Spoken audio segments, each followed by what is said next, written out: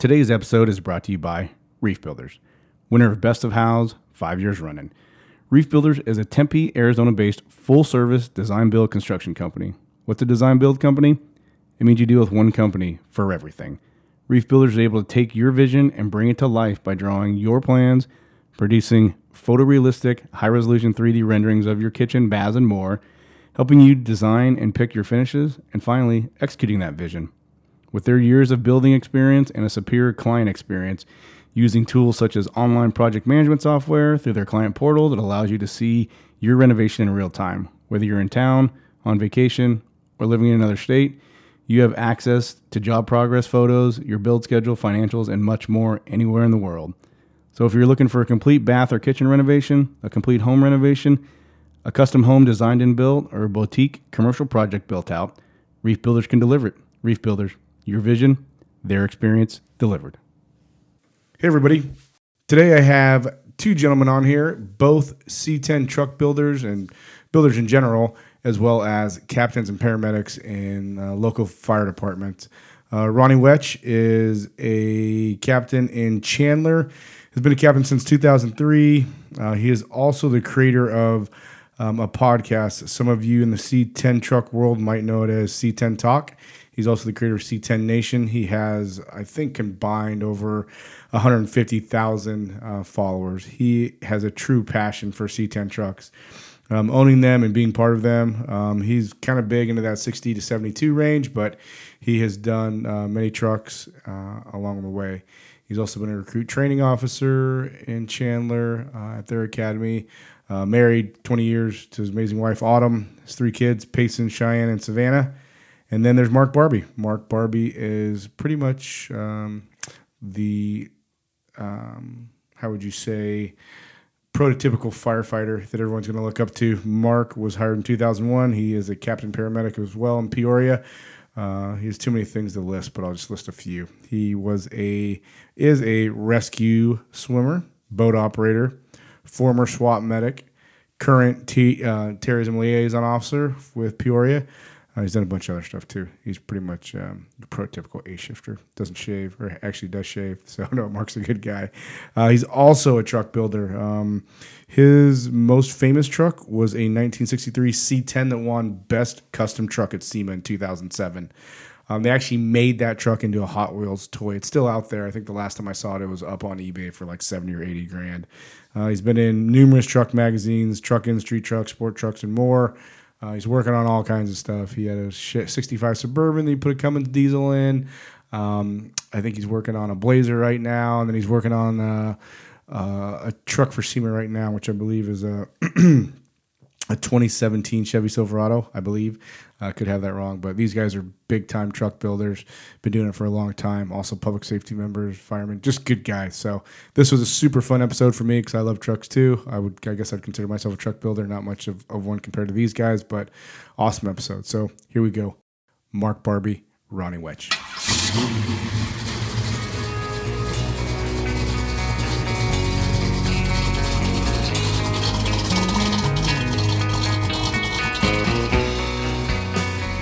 They have two other public safety members.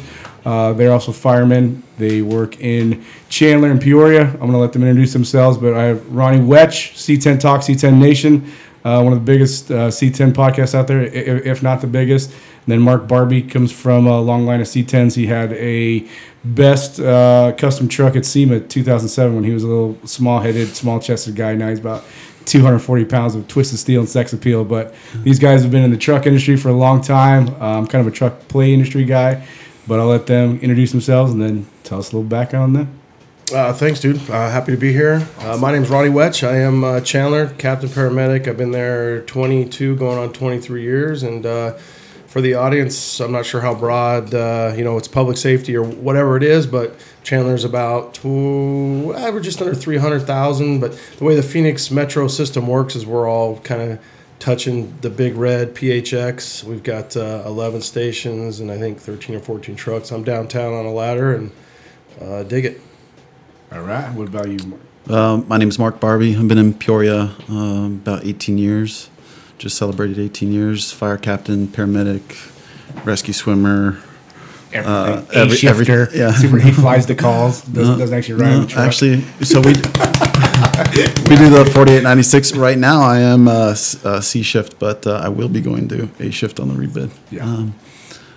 Other than that, I can't sit next to Ronnie and you got the one of the guys in town that probably knows everything from every C10 there is. I'm not trying to compete today. No. I'm more what I really like are that I've done a lot with are the 60 to 66. Right. I have a couple trucks right now, but I can't even come close to what some of these other guys Oh, me neither, man. know about the C10s. But I got into it because I'm like, we need some, because obviously I come from long line of car painters and bodymen, so I started that way when I was 13 or whatever, painted my first car when I was 15, but we just wanted to do cool shit with the construction companies for like, dude, we actually had, my dad had a 63 way back in the day, and we called it old paint, because he's like, a car painter, could paint anything he wanted, but it looked like an old painted horse. It was brown, white, all fucked up. We used to ask him, like, Dad, can you drop us off down the block, not at school, because we don't want anyone to see us in front of it. So I was like, that's what I want, a 63 truck to start. So then that's how kind of all of our trucks started. But I didn't realize we're all captains. yeah. I'm junior captain. Well, that's how you dude. and I met in ISO. I wasn't even a class. captain then. Neither was I. I just a but dumb engineer. We did that in the middle of the summer, somewhere in summertime, and you and I sat next to each other, and then I Started think we were talking both cars. engineers at the time. And We could talk captain problems. We could talk yeah. truck problems. Yeah. We're talking all the day. Yeah. And then, Being a captain's actually phenomenal. yeah, It's it's one of the best It's a good jobs. gig for sure. Yeah. And then you and I met you were at Dixon. And, Yeah, I came over here, and then I think yeah. I saw one of your trucks, and then really you had a short bed that you just painted. Yep. And then Yep. from there, and those guys had kind of mentioned, I think, oh man, you got to go check out his stuff, and so Gotcha. it's just a small world. And then from there, once you had a radar on somebody, you're like, oh man, what are they doing? Brandon's doing this, and Reef, and if I see, Yep. like today, I see a Reef truck, I'm like, dude, what's up? What are the odds?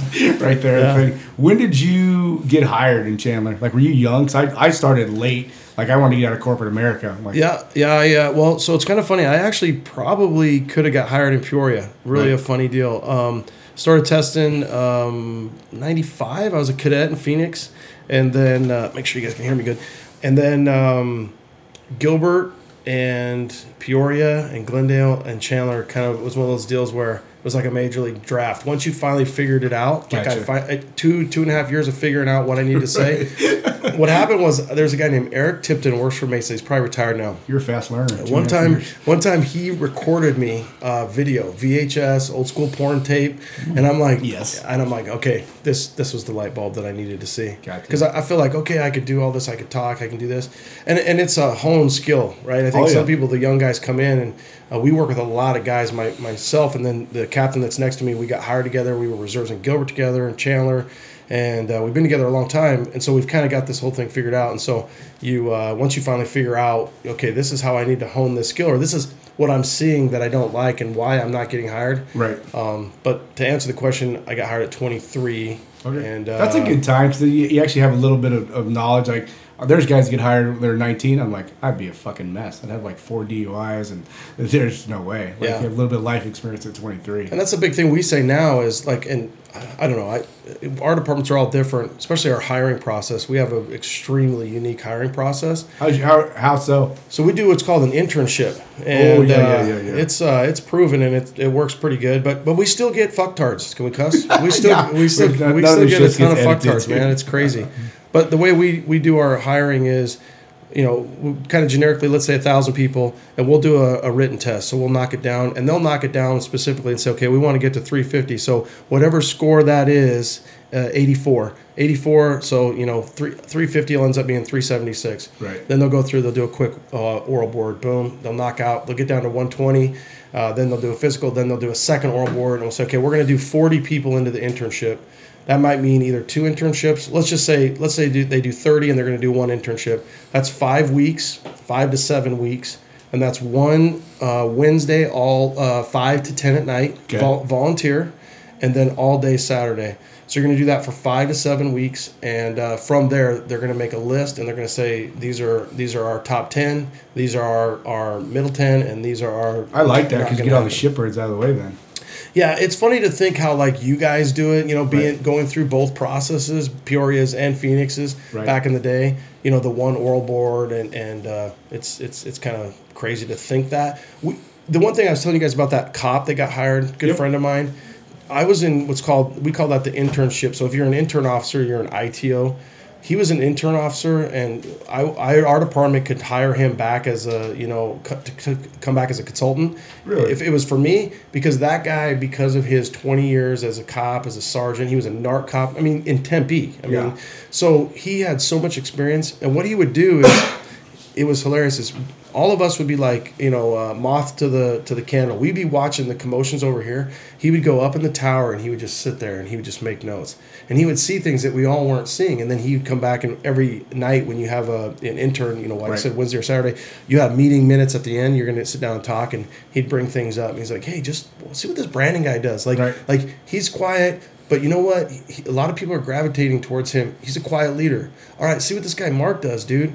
All right, he's the most physical, he has the attributes this way, but is he getting along this way? And then this guy Ronnie over here doesn't shut up. They're like, so there's all these things that you take into consideration. I like that, dude, because you're actually getting to observe people, and they have no idea that you're doing it. Oh, totally. Because we get that, because we do a pre-academy, and I did all the physical training on the physical side for almost 13 years, and then I led the physical side for like 6 or something, and we don't ever get to vet anybody. They show up and you're like, what the fuck have you been doing for 12 weeks to get ready for this thing? And they're like ready to quit after a couple events and stuff like that. So I like that way a lot better, because you actually, and they have to do it for free. So it's like, hey, if you really want to be here, then be here, motherfucker. Put out and let's see. And then they can't. It's almost like they can't hide from you. So no, they really can't. Selection process. They can't, but I will tell you, people are smart enough to play the system. You know what I mean? So you are going to get some of that, and their true colors end up showing up. But, I mean, for the most part, we get really good guys and girls, and we're happy with it. Kind of going full circle. So when I did it in 97, it started, I think, in 91, and they did it for 22 weeks, and they had to do it 3 times a week. So a Tuesday, a Thursday, and like a Saturday. I mean, just asinine. Yeah, that's long. We were the third one in 97, and we did 14 weeks, once during the week and one weekend. Gotcha. So they finally figured out that what they could do is, like say if the 3 of us were ITOs and we'd get together, our list wouldn't change much from week 5, 6, 7 to week 14. So they already knew. I mean, like being when I've done it, by week 2, you're like, that dude's a stud. Yeah. That dude's a stud. She's kicking ass. The top 5 are easy to figure out. Yeah. And then 6 through 12 to 14, that's where you're really making your money. That's where you're really trying to put those 15 or 10 people in scenarios to find out who they are and what they are, right? And then depending on how many numbers you have, depending on like, oh, we can hire 15, or hey, we can only hire 8. So it's like, we know who the top 4 are. Now we got to figure out who these other 4 are, and then out of that 4 that you're having a tough time selecting, that's the hard part. There's there. 5 more that you kind of wish that you could hire, and then you can't. Do you put them on like a wait list? Like, hey, like 100%. Yeah, that's perfect. Like we just hired 20. And then we hired another 7. Yeah, because Chris Smith, who that's our other buddy. His twin brother works in Phoenix, and then Joe Ricky. Yeah, Richie. Yeah, I just gave him all of our basically our playbook and our curriculum on how we run our fitness program. So I guess he's doing some stuff over there too. It's good to see that you guys do that. We lost him in Peoria. We wanted him bad in Richie? Peoria. Really? Yeah, he's a good dude. He tested for Phoenix, and we didn't pick him up, and then you guys ended up getting him. Good dude, diesel mechanic, like that. Yeah. Like that's a legit man right there. And sure. Smitty, Chris, we have Chris, and then you have Mike. Yep. I was his training captain. You were? So he's bad dog. In the actual, oh yeah, he's as ugly as he is bad. For sure. And then, so you got hired when you said 23. How long were you a firefighter? I was a firefighter for, I think, right at 5. Okay. And then 1 year as an engineer, almost exactly to the day. And then I've been a captain for like 15 years. It's been captain for a long time. Yeah. I think I was 29 when I got promoted captain. We're gonna get back to that captain shit. And then, what was your journey like? I was a banker. I was a banker before. You were 18. I was in high school. I started working. It was Bank One at the time. Personal banker. I did. That's how I started. That's how everybody starts in the bank, right? And I worked my way up. A funny story. There was all the Bank Ones were inside the grocery stores. Were getting robbed. All right. By the same person. They dubbed her the Ugly Bandit. And she came into our store. It was me and one other girl, and this MO was this bandit would come in as you're pulling the rope to close the place off, and she would come around the corner. This lady popped out of nowhere, We even had a meeting like that morning or the day before to say, hey, on this map, she's working this direction. We're probably somewhere in there. Make a long story short, she did. She hit us. And the girl next to me, had just taken her money out of the drawer to close up for the night and go put it in the safe. And she clunks. We knew who she was right away when she put this big bag up on the table and you hear clunk. And we look at each other. We're staring at each other like we know who this person is. And I look at the lady and I go, ma'am, we're closed. And she kind of gave me a dirty look. I go, ma'am, we're closed. But I had already pulled my bait money. You have this little switch in the bank. So when this little arm falls, all the cameras start doing a quick spin, to get around faster. Oh, damn. And make a long story short, she didn't rob us. She didn't get any money that night. But she ended up being caught, and she lived in Peoria, right by 191. A-shifter. Yeah, so I started there. A-shifter, bro. And then I went into the mortgage world did? For the same bank. I was an underwriter, And then I got hired at 22. So... I turned 23 in the academy. Similar to Ronnie, I was a fireman for about 4 years, engineer for 11 years. Oh, wow. And, did the paramedic and all that stuff in there. Yeah, but you're like super paramedic. You're like SWAT medic. I did SWAT medic for quite a while. I'm not doing that anymore. Why not? I'm doing some other... high speed, low drag stuff? Yeah, some other... another position similar...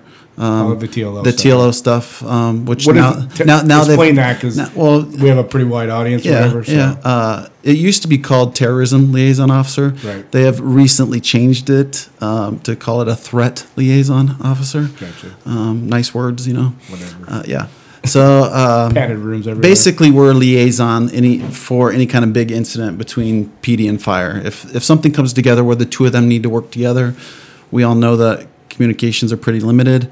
So the big advantage to a TLO is that we have radios for both. We tend to speak language for both. Right. And we can kind of marry the two together. But you guys get special training, like you got to get TLO training. Yeah, there's a TLO school you go through, then lots of extra training on top of that. Is it like get smart type shit? Yeah, they do. They have buildings, some crazy buildings, and guys that do some stuff that there are different levels of TLO. We're at the bottom of the barrel. Don't you have to learn like how to stalk somebody and everything? There are classes for that. I haven't been through any of that stuff yet. No. But Now, do you have one TLO? no, we have 5 right now. One will retire next year, and One I think per we're just gonna shift, stay. though, right? No, but No? we don't do it like the other cities. So there could, because we're 4896 as well, just like Ronnie. So and what Pure. do you explain what 4896? So we work 2 days on, 4 days off. 48 it hours goes, in a row, still ABC, all that stuff.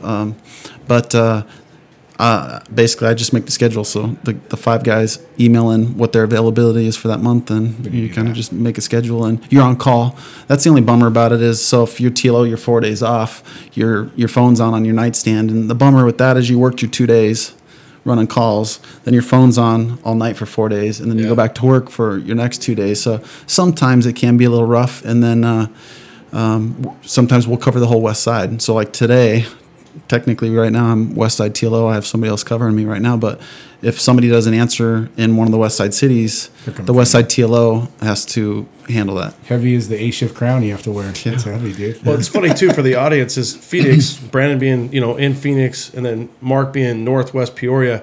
We're all together. We're all actually all in the same union too. So it kind of works out that some of the terminology, like the TLO and stuff like that, we all kind of or similar positions in all 3 cities. For sure. And I didn't realize that. Like we had a lot more in common than I thought. Like I just thought fucking truck guys or whatever come here talk about truck stuff, talk about some public safety stuff. No, we're all the same. Yeah, it's like the same thing. And like we work when Mark was talking about A, B, and C shift. So there's an A, B, and a C shift. So the citizens have coverage 365 days a year, and so everybody works that. We're every third day. We're 24 on, then 48 off. So like I tell people, like every day's a Friday, but it's like really not a Friday. But you guys need to move to that schedule. I know you never will, but it's never going to change. I mean, it's awesome. Yeah, it's never ever going to change. And like some of our, I mean, everybody's busy now, but like some of our stations, like 18 and 7, stuff like that, they're running 20, 23 calls a shift. So to do that, to run 46 calls in 2 days, dude, it'd take you 2 days to kind of get there. Like, and then all of our paths are kind of a little bit different. Like I got hired 29. I was in corporate America. Like wanted to get the fuck out of there. I'm like, I'm going to die behind a computer. Like ex-military. I'm like, man, what can I do? I'm like, I'll go to PA school. work like 3 days a week, have 4 days off. I'm like, my uncle's a fireman. Like, I'm gonna go see what he does. So I went and rode with him. Like, this is all. I'm like, yeah, I can do this for sure. So then I tested. I think I was a firefighter for 4 or 5 years, engineer for 4 or 5 years, and then a captain. Like, I've only been on. There will be 14 years in January. Who's your like uncle? that. Where does he work? Mike Meon. He now works in Ahwatukee. He retires in February. He's a little bit older guy. Which the funny thing is, right? I'm on a temp on a ladder right now in Ahwatukee, and my uncle and I are captains together at the same place because he's on the engine. So, You're at 43? yeah. Oh, So I'll be there probably another 3 or 4 weeks or whatever. I've been there for about 3 months. And when I sat down at the chow table for the first time, I'm like, who'd have fucking thought we'd ever be sitting at the station? That's pretty cool. He's like, yeah, you're so dumb. I never thought you'd ever be here. Like, yeah. Now we're here, dummy. Which is Yeah. crazy because really you're our West Side ladder. So, Yeah. I mean, Oh, yeah, for sure. 43 and 284 are right next to one another. Yep. For sure. We get Yeah. dispatched on my shit together all the fucking time. Yeah. So and then we all have a separate business outside the fire service. We obviously Reef Builders here, and then you have C10 Talk. So explain. I know what it is, but explain the difference between C10 Talk and C10 Nation. Well, really, C10 Talk came about because I just love the trucks and the pod, and I really got into it because I was listening to podcasts a lot. Again, I just hit 5 years, so I probably listened to pod going back to about roughly 2013 is when pod kind of started coming out. Yep. Leadership stuff, I just kind of dove in, was loving it, right? Well, then I just said, okay, I know C10 Trucks. We all kind of came from the old forum. Which You're was being this- humble when you say I know C10 trucks. Like Well, I'll let Mark tell everybody how much he knows about C10 trucks. Well, I think I know enough, but I also know a lot of people, right? Yeah. So just like the fire service, I knew, and that was a big thing for me. It was like I know Dino, I know Sam, I know Joe, I know some of these big players. It just happens to be Phoenix is a hotbed, and at the time really was a big hotbed, and we came from the old forum, the 67 to 72 Chevy truck forum, which is funny because people are like, well, I like 63s, I like 74s. It's like they're all in there. It's just a shitty name. Right. But we all kind of came together, and I was like, dude, there's no way that people aren't going to dig listening to the people behind the truck. And so that's Yeah. how I kind of got into the podcast.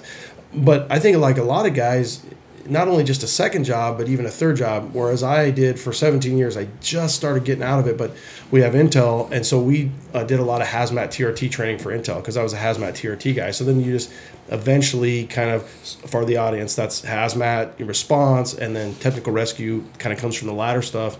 And then you do all the stuff. So we have corporate America in our backyard, and it was like, how we'll do some teaching and some training. So I worked for a company doing that. And then eventually the podcast became to where it took so much of my time. What's gigantic, dude? How many followers do you have? I didn't realize it until the first time. I'm like, that motherfucker has like 60,000 people. Oh no, he's got way more than that. Really? How many, dude? You gotta know. No. You I gotta know think, your well, stats. so going back, is C10 Nation is just the people. So C10 Talk is the pod. C10 Nation was just a way to give the name to the people of the C10 community. And there's so many of them. There's thousands, and social media really has helped all of this. It's kind of funny how pod and social media has let this whole thing kind of morph together, whether it's videos, and again, social media is a big part of it. But yeah, C10 Talk, we just hit 150 or 151 episodes. That's so crazy, dude. I actually just dropped Richard Rawlings, which is probably one of the bigger ones. Absolutely. Although Richard, you could say, well, he's not really necessarily a C10 guy, Right. but he's still an automotive guy. Absolutely. And pretty stoked to have him on.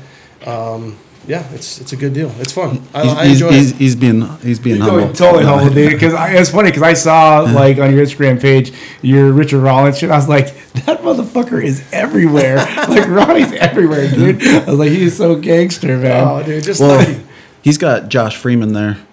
yeah. So, but now Freeman's not there now. Well, what I mean though is Josh is a huge C10 guy. Oh, for sure. And Yeah. Ronnie knows Josh. Yeah. Right. And so those two kind of clicked. Like, did you ever think it was gonna ever be like this for you? Not really. Yeah, 'cause- not to the level. I think the key is C10s.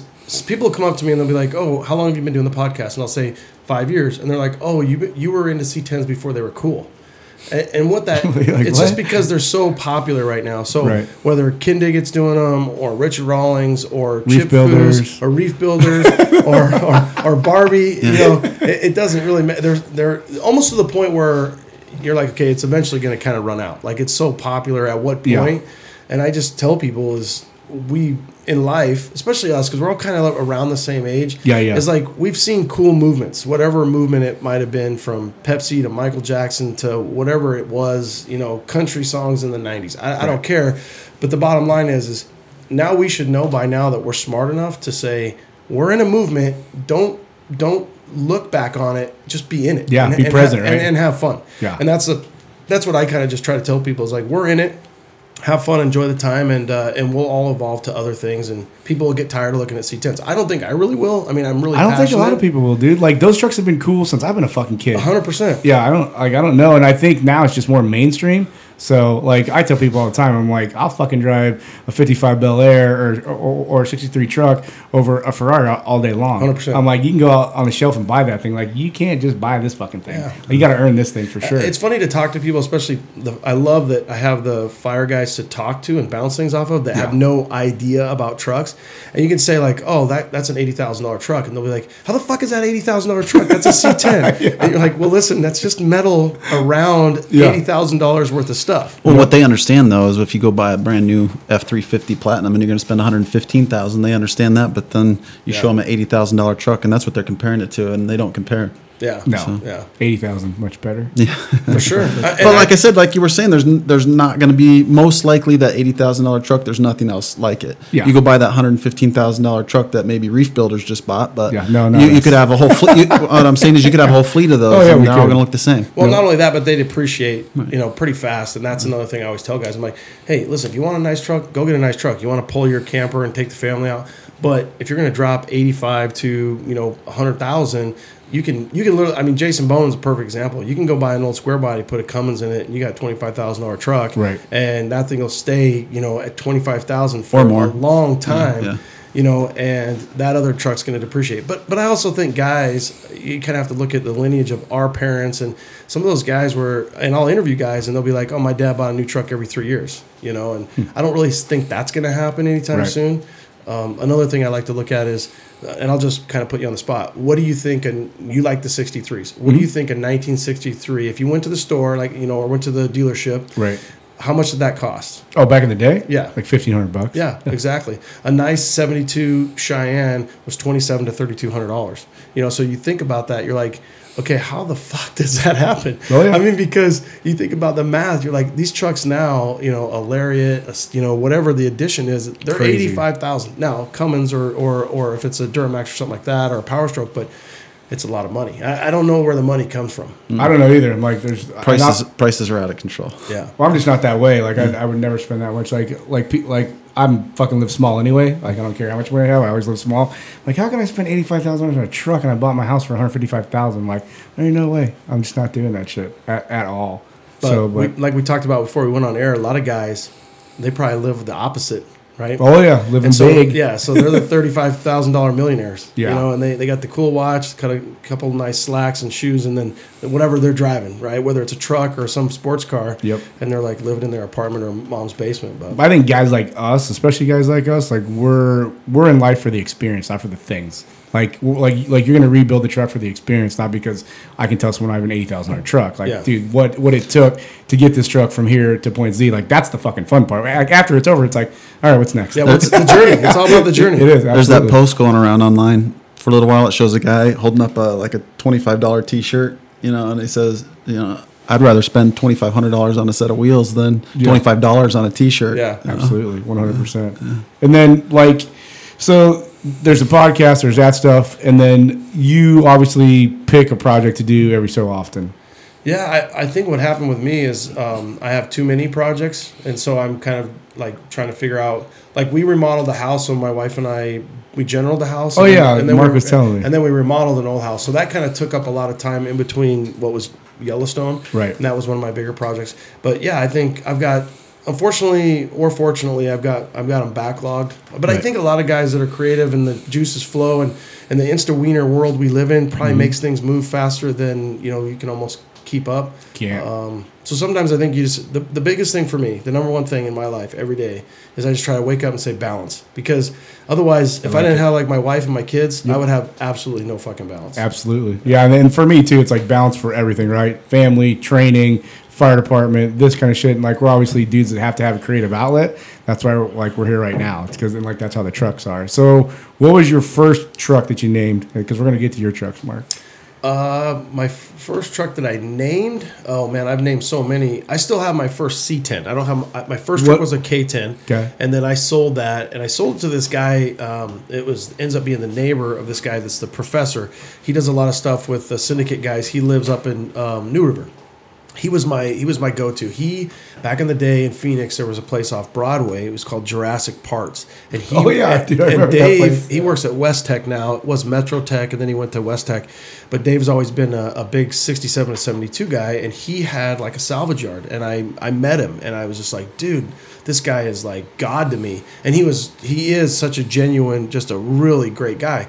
So I had a K10, sold it to his neighbor, and then I picked up a C10, and I still have that C10. I bought it from the original owner. She, of all things, bought it at Rudolph Chevrolet. Yep. It still has Rudolph Chevrolet on it, and then that became Lou Grubb, and then they sold to Power. What year was it? It's a 72 Cheyenne, orange and white. Okay. It's so that's one of those things where I drove it daily in the fire department and everything else, and then the motor started acting up, so I pulled the motor, and it's never been back in. And so it's a 72 short bed, two-wheel drive. And it's to the point now where I've let it sit so long that I think my plan of putting a 4.6 or dropping it or whatever is all gone. And I just want to make it an OG classic resto, so it's full height, looks like it's 4-wheel drive, and really just more of a purist. Yep. So as long as it sits there that long.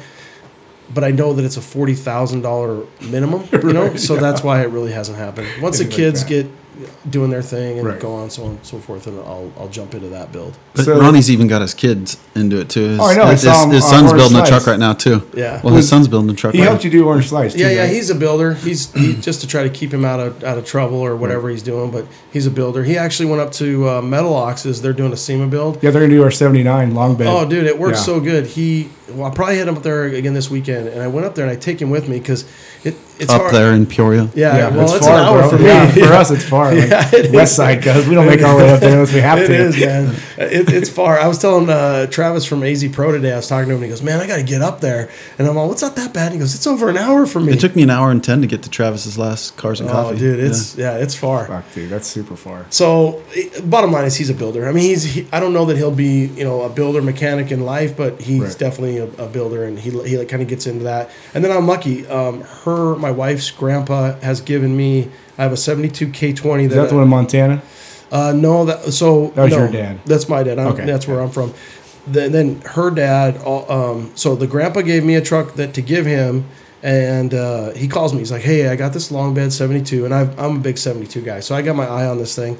And he goes, hey, I want to sell it to this guy who wants to buy it. And I said, well, hey, if you're going to sell it, I'll buy it, and I'll give it to my son. His name's Payson. And he goes, well, if you're going to give it to Payson, I'll just give it to you. So we go up there, and we get it, we bring it home. Deal. Yeah, I'm like, no problem. Okay, shit. Well, over the course of time, at the time he was like 11 or 12, and it was like, okay, we'll start this build. He ends up saying to me, he goes, I like my papa's truck, which is a 66. Okay. Well, that same truck came from the great-grandpa, the one that gave me the 72. Yep. So he has a 66 GMC short bed stepside, and he's already got the LS. How old is he? He's 17. He's a senior. I feel so bad for your son. Poor guy. Dude, how does he get through the day? He's broke though. He's so of course broke. he's broke. So he still owes me for the motor. That's right. And he's like, I thought we were going to have it done for the get down. And I was Yeah. like, well, that would be the goal, but there's again balance. Yeah. I'm like, I'm not going to I'm not paying you for this whole thing. I'm not building this truck for you. For sure. You got to get off the video games, and you got to work, and you got to make money, I like it. and then we'll put the truck together. So How close is it? no, it's not even close. No. The motor is pretty much. It's funny because some of the LS builders that we're friends with, like Jason Bowman, who's one of the go-to guys, and then Johnny G, we're friends with those guys, and he tore it apart. He had no business tearing it apart, but he's a builder, so he loves to tear shit apart, and he probably has at least a cool 1,500 of aftermarket stuff that he put in this LS that he didn't really need to. Some of that comes from YouTube, where the kids sit around, they watch this stuff, and they see every meme or Instagram. It's like stock internals with this turbo, right? Well, he thinks everything has to be Hoonigan. Right. And I'm like, bro, I love where you're at, but your truck can't handle more than 500 horsepower. The way 4.6 static Rear drop. end, you got the rear end. Yeah, Yeah. so you could just leave the motor alone, you know. But another really funny story about my if son. you gave me a 500 horsepower engine when I was 17, I'd probably be dead. Yeah, that's what I told him. And he wants a 6-speed, which is cool. So he wants a manual 6-speed. Yep. So he's got to save up for that. And He's got a while. So maybe Dino's get down 2023. My goal is to have that thing and have him so he can drive it by next summer, because he's got my OBS that he's driving in the meantime. And so I'm like, dude, I'm ready to chomp on that. Right. But I don't want to put any time or money into that because you're just going to trash it. So I don't want to spend a bunch of money on that. And so it's a balance. But I got to tell you this funny story. Kind of talking about kids and what we were talking about off air is how companies can get to young men, and we're easy, man. We're so easy. Oh, yeah. So he's working at GSI, has a summertime job, which is an actual Pretty good job. perfect job for him. He's making good money, Learning. learning a ton. And he had borrowed Jason Bowman's Snap-on Impact or Torque Wrench, I should say. And so I kind of chewed his ass because I'm like, listen, dude, Jason's a mechanic that's how he makes his living. Feeds his If family. you borrow his Impact or his Torque Wrench, you need to return that. So it had been sitting at the house a few times because he was working on his LS. So one day he comes home and he's got his own Snap-on Torque Wrench. And I'm like, how much you pay for that, dude? So the Snap-on Making guy payments. Got him. Dude, Got the him. Snap-on guy got to my kid. And it was $500. And I'm like, bro, you just spent $500. He's like, no, man, it comes out of my check, Dad. I'm like, you won't even be working there as soon as you go back to school. And your ass is so, dude. The Snap-on guy, and I think he's good now. But the Snap-on guy was like chasing his ass down because he's like, Oh, yeah, I need to sure. get paid on this shit, man. For And I'm sure. like, bro, I think that's cool that you got your. I mean, we all remember like blowing our wad on something that we probably didn't need. I'm sure we've done it many. One thing? I do it as men, yeah, right. But I At just least think it was it's a so tool and you funny. got something out of it. Yeah, Dude, for sure. That's why I was like, dude, what are you gonna do with this thing now? Yeah, it's like shiny. It's in his room. I'm like, all right, you better go fucking torque something. You know what man. though? He'll probably own that forever. I hope he does. Yeah. And I'll not to defend your kid, but Andy's learning something, dude. That like these kids now said, how many 17-year-old kids know anything about anything? 100%. Yeah, so it's like- I tell him that that's all a the time. tough one, right? I'm You're like, like, bro, I love the experience. I didn't choose ass. I'm like, it's your money. You do whatever you Right. want, right? But I'm like, and I've told him this since he was a little kid. I'm like, listen, you can fix things in your generation. I'm like, you will always have a job. Oh, yeah. Don't shock yourself. You're always going to have a job. Well, I think like one of the podcasts I was on, like there's really and you guys see it like the younger members that get hired, they have zero skills. Like dude's like, can you help me put a faucet in? I'm like, it's what?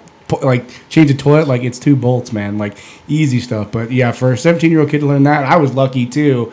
Because my dad was a painter, so I spent time in the paint shop, standing on cars, stuff like that. Like without my dad, doing shit, and like he could wrench a little bit on basic stuff, so I learned that stuff. But now it's like kids you don't ever get that shit. It's funny because when you were doing that stuff with your dad, you weren't happy about it. When your dad was taking you to school with the paint, you weren't happy about it. Right. And I tell you what, this is what's so cool about life. If you look back, you're like, I wouldn't change that for anything. Nope. And I'm so glad you took my ass to school in that that truck. Oh, yeah. I'm so glad you made me do all this stuff. And at the time, they're just fighting you on it the whole time. Yeah. And my dad was like a 9-time national champion, like 2-time world champion powerlifter, like 165 pounds, bench over 400 pounds, squat and dead over 6. So whatever he said, I was pretty much just going, yeah. Yeah, he's like, shit. there was no going, no, or back talking. I'm like, no. Because him and all his meathead buddies used to train like at the house. So I'm like, yeah, whatever those guys tell me to do, I'm just going to say yes, sir, and go do it. Like, that's it. Your first truck.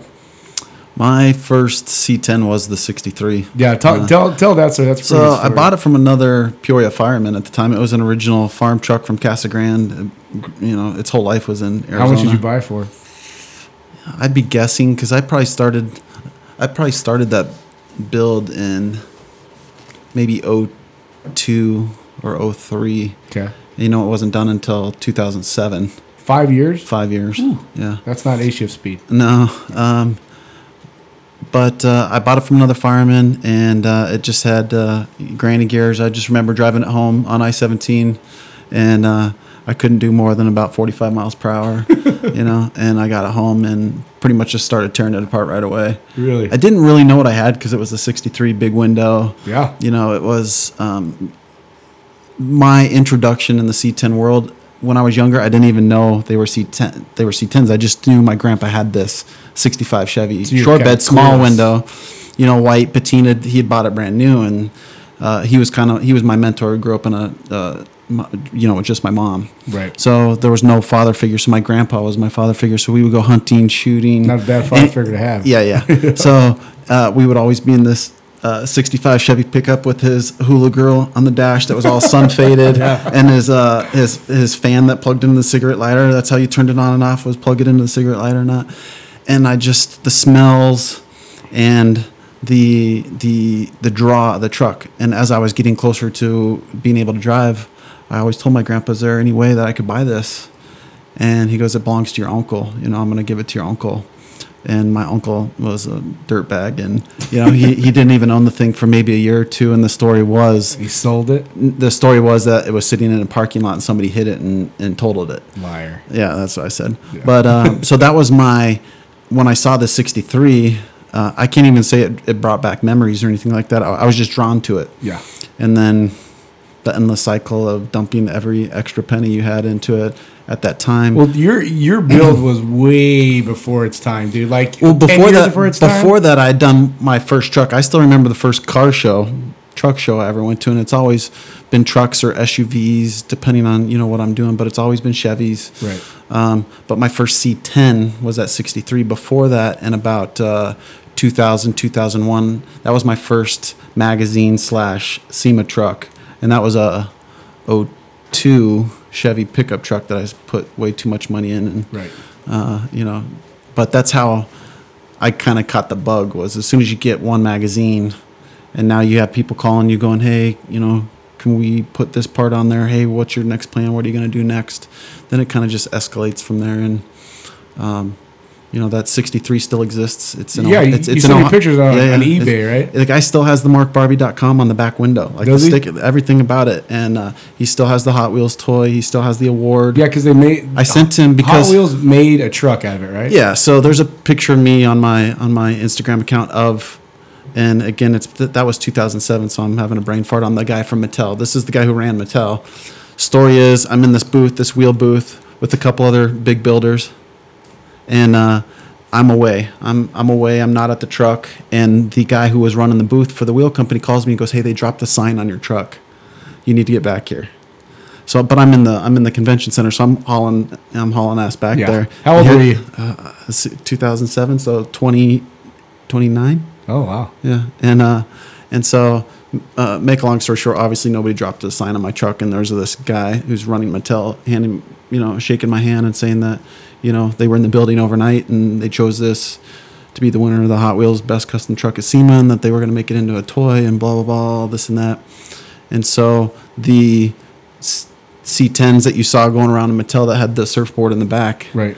that's how the majority of them were sold, was with the surfboard in the back, was based off that truck. And then they made me a one-off toy and gave me all this documentation to say, hey, this is the Hot Wheels truck. No check though, huh? No, there's no check, but I still have that. I have one. there's guys that will still send me messages on social media to say, hey, I found another one, or hey, I found this one, because I was, as I got older, I would rather put my money into the actual trucks than the actual Hot Wheels toys. Right.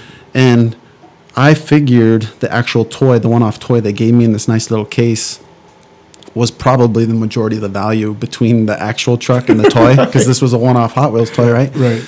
But I was shooting for sky's the limit. Like right after that, I put it up for sale, and I was asking 6 figures for it. Somebody buy it? Oh no, not for 6 figures.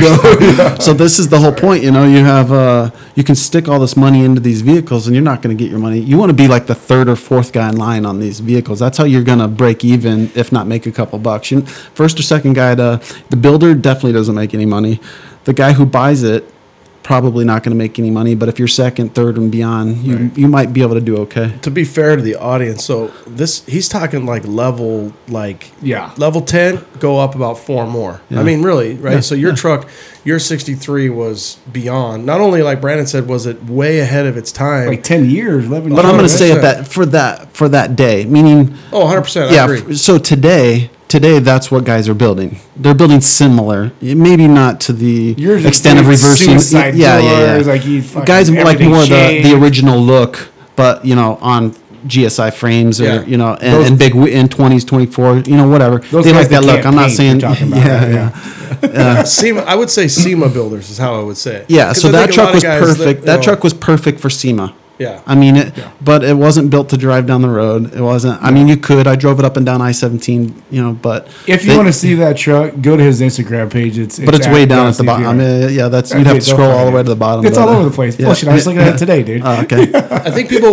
will see it and they probably maybe if they're in the C10 community they'll be like, oh Yeah. shit, that's the truck they're talking about. Yeah. Arizona boy. Yeah, if you just Googled Mark Barbie C10, it comes up. You're right. Yeah, Yeah. it's ridiculous. That Yeah. thing, like, because there's not a lot of close-up pictures in there, but I show people all the time, like, look at this thing, dude. Like, this thing's.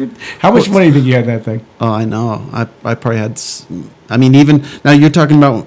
So that was maybe my second or third build. So I got free parts. Yeah, because it's going to SEMA. A lot of times, SEMA's a big. It's like I always describe it as the Super Bowl of car shows. Yeah. It's in Las Vegas. It's at the convention center. 3 million square feet. Oh my god, Yeah, it's 3. You can't even see it all. I've never Between- been. Between it's- you need to it's put it on your crazy. bucket. You need to put it on your bucket Yeah. list. Go sooner than later because I think it's either gonna get either more crazy or it's gonna. I don't know. I don't think it'll stay the same. So Yeah, they go might- in the next couple of years. They might do like 4 SEMAs, like all, like kind of. You could get press credentials pretty easy.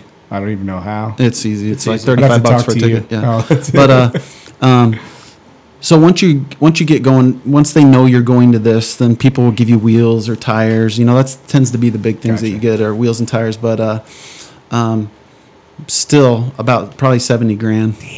Yeah, You know, because I view you guys as real like truck guys.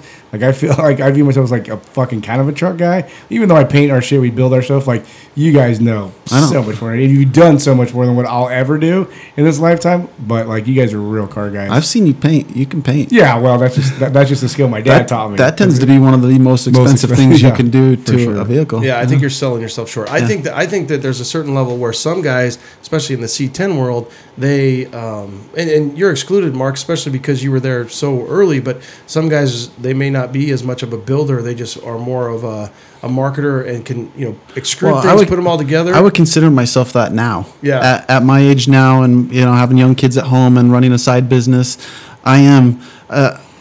And some people might want to knock me down in the C10 world for that. I can tell you that's because Fuck those guys. I Yeah. like those guys anyway. Yeah. No, what I'm Give a saying shit is about them. sometimes Come tell it to your face. is He's a big dude. is I would like. So today I just picked up my dually, my square body dually from Todd at Lowboy. Yeah. So Tell everybody what you're driving now. well, right now today I have an 81 C30 dually regular cab. So I picked it up from Todd. He put in a new bed for me, bed liner, changed the gears. Right. So I can tell you, I could take the bed apart and put it back together. That's not what I took it to Todd for. But I don't do spray in bed liners. I don't do rear gears. Yeah. Um, Well, the- a lot of guys don't do Yeah, this. that's what. But what I'm saying is, so I'm not going to sit here and claim I could do it all. But you know what I can do? If you want to send me a complete interior package, I can tear an interior part back together. I can take a motor out and stab it back in. But I'm not a painter. I'm not a gear guy. Right. There's I know my limitations. But where I was going with that is with me having my side business. A lot of times right now where I'm at in my life with my young kids, we homeschool also. So it's much easier for me to take it to somebody else and pay them Yeah. within reason. Yeah. And for me to go out and make my money and Yeah. spend time with my family, like we were talking about earlier, it's all about balance. But honestly, I don't know anyone that does everything on a vehicle. I don't know anybody that can wire it, glass, bodywork, paint, suspension, motorwork. Like someone, you have to send it. Even the really, really good, talented guys, they send something out, upholstery, something like that. Like no one's doing all that stuff, themselves. Do you know anybody? No, I agree. I think they're out there, but I think so much of it is like back in the day when our dads would. I look at it like they'd fix their own lawnmower. Now so many companies have popped up in our generations or in the last 30 years where it's like it's so much easier for me just to go fix or send that to Brandon's small engine services and have them fix it Or Metalox, right? Yeah, or something like that where it's like all these little things. I kind of, again, not to lose what we were saying is I think guys like you, though, when you say I'm not, that certain level of a builder, Right. I feel like you are the actual builder, though. You're the main, guy out there that I had one of the companies that I represent for the podcast, and the guy was like, Which is yeah, I'm not gonna say. You can say. But the guy was like, he was kind of telling me, like, for example, he was like, well, that guy doesn't, meaning the top 5%, let's just say, the SEMA builders. He's like, well, that guy's not buying parts from me. And I'm like, you've lost it. That's not the guy I'm trying to sell parts to. Right. He doesn't need to buy parts from you. He can make a call and say, send me this because I'm taking this truck to SEMA. Right. I'm trying to sell parts to Brandon. I'm trying to sell parts to the guy, the builder, the shade tree, the guy on the side of his yard. Those are the guys that are really the lifeblood of the C10 community. For sure. And they're putting everything they got into this truck. They can't wait for the next meetup. They can't wait for this. They don't care about necessarily the shine or representing this company. They just want to build a rad-ass little truck and put their family in it and have that balance and so on and so forth. Where I'm going with that is I feel like guys like you that say, well, I'm not really that level, but it takes all facets of builders and different guys that are building I agree. in the community. For sure. Yeah. 100%. Yeah, and there's a lot, and even the dudes that out there that don't do anything to their trucks, like they don't have the skills or ability to. I'm okay with that, man. Like as long as you like Chevy trucks or any kind of truck, because I would never probably rebuild a Ford. Like my mechanic buddy loves F100s. Like they look cool when they're all done up, but not for me. But as long as you're a truck guy and you actually give a shit about them, that's all I care about. I agree. For sure. Yeah. But Even Dino, Dino always kind of says he's the backyard ham and egger. Dude, Dino he doesn't build as much as he used to, right? He's like, But well, again, he's balance. I think he's where I'm at right now as far as 100%. he's got a successful business, and when you can spend your time on that, focus, build your business. It's not, the trucks are fun. Yeah, they're not your main income. But it's not making income. He's actually spending money on it. they'll You're consume losing you money. too. Huh? Trucks will consume you. Like a build will consume you. Like if you let it look at your face. Like I know I've been there for sure. Well, one thing too, and I'm definitely not trying to take over the podcast, but Take it over. as we're on C10s, you are from afar. If you look back to your SEMA build, and I feel like you're the type of guy. I'm almost kind of alluding to this or going with this from the TLO thing. I don't know how you can keep the balance, like because you're an all-in guy. So Yeah. since meeting Brandon, once in a blue moon, he'll send me a text. Hey, watch this video, or hey, listen to this, or here's a book. He's big on that. Hey, I suggest you read this book. Pop-up books. I like yeah, pop-up books. because he knows that I have a business. He's a businessman. Tell your business, dude. I teach medical certifications to the medical world. On Like my days EMT, off. medics. No, what is it? doctors, nurses. Really? Yeah. What do I you don't- teach? ACLS, BLS, and PALS. So I have my wow. own training center where I go around, and instead of a doctor sitting in a 6-hour to 5-day ACLS class, he meets me at his office at the hospital, and I do it in a fraction of the time. So you're highly customized. Like I'm a one-off. let's You're a call- one-off guy, dude. Let's call it a boutique training center. I like that. Yeah, Sounds very cute. like your boutique commercial project. exactly. I think it's Barbie Boutique. Hey, you know what though? One of my magazine titles was Barbie's doll. Oh yeah, Yeah, no, that's one of good. them. Yeah. I don't know if I would call that good, but I didn't pick that. What were we talking about? Your business. Oh, the boutique. No, yeah. You doing mouth to mouth with the doctors? No. The hot ones. Yeah, I'm pretty fortunate this year. So I've been doing that since 2010. The side business. I was teaching. That's not a side business. Bro. Well, I was a teaching full-on at like Midwestern and some of the community colleges for these weekend ACLS classes, and seeing these people who are attending, going, this guy's been a doctor for 15 years, and he's going to sit here and listen to a couple firemen teach him.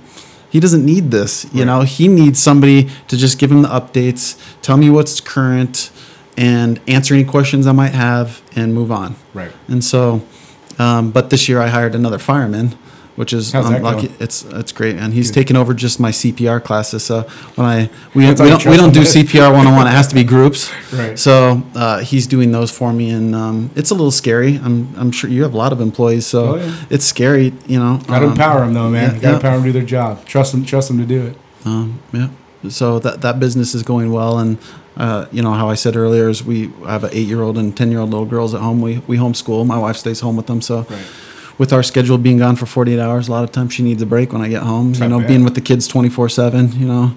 So the balance. So what I was going earlier with when you were asking me that question is Brandon sent me all these books and these other like things that, to read. yeah. Is now my balance is lists. So literally, if I know, so right now I have the 2019 SEMA build going.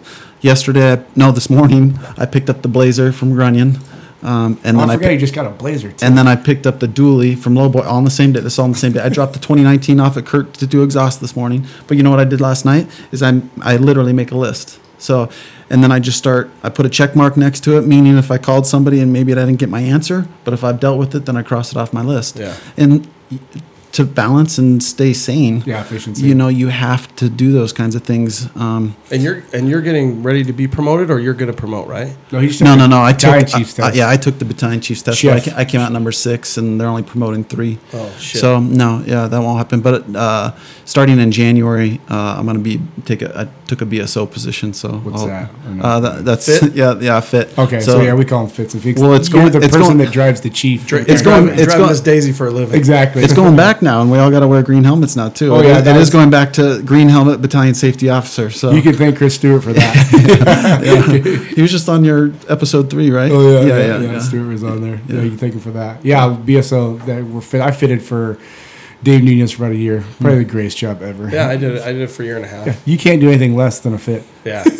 You can be a utility driver. Yeah, well, actually, you have to get up. Yeah, you're right. I think if the fit's going, then the U-boat's going. So. Yeah, absolutely. Yeah. Yeah. I was like, oh yeah, you're 100% right.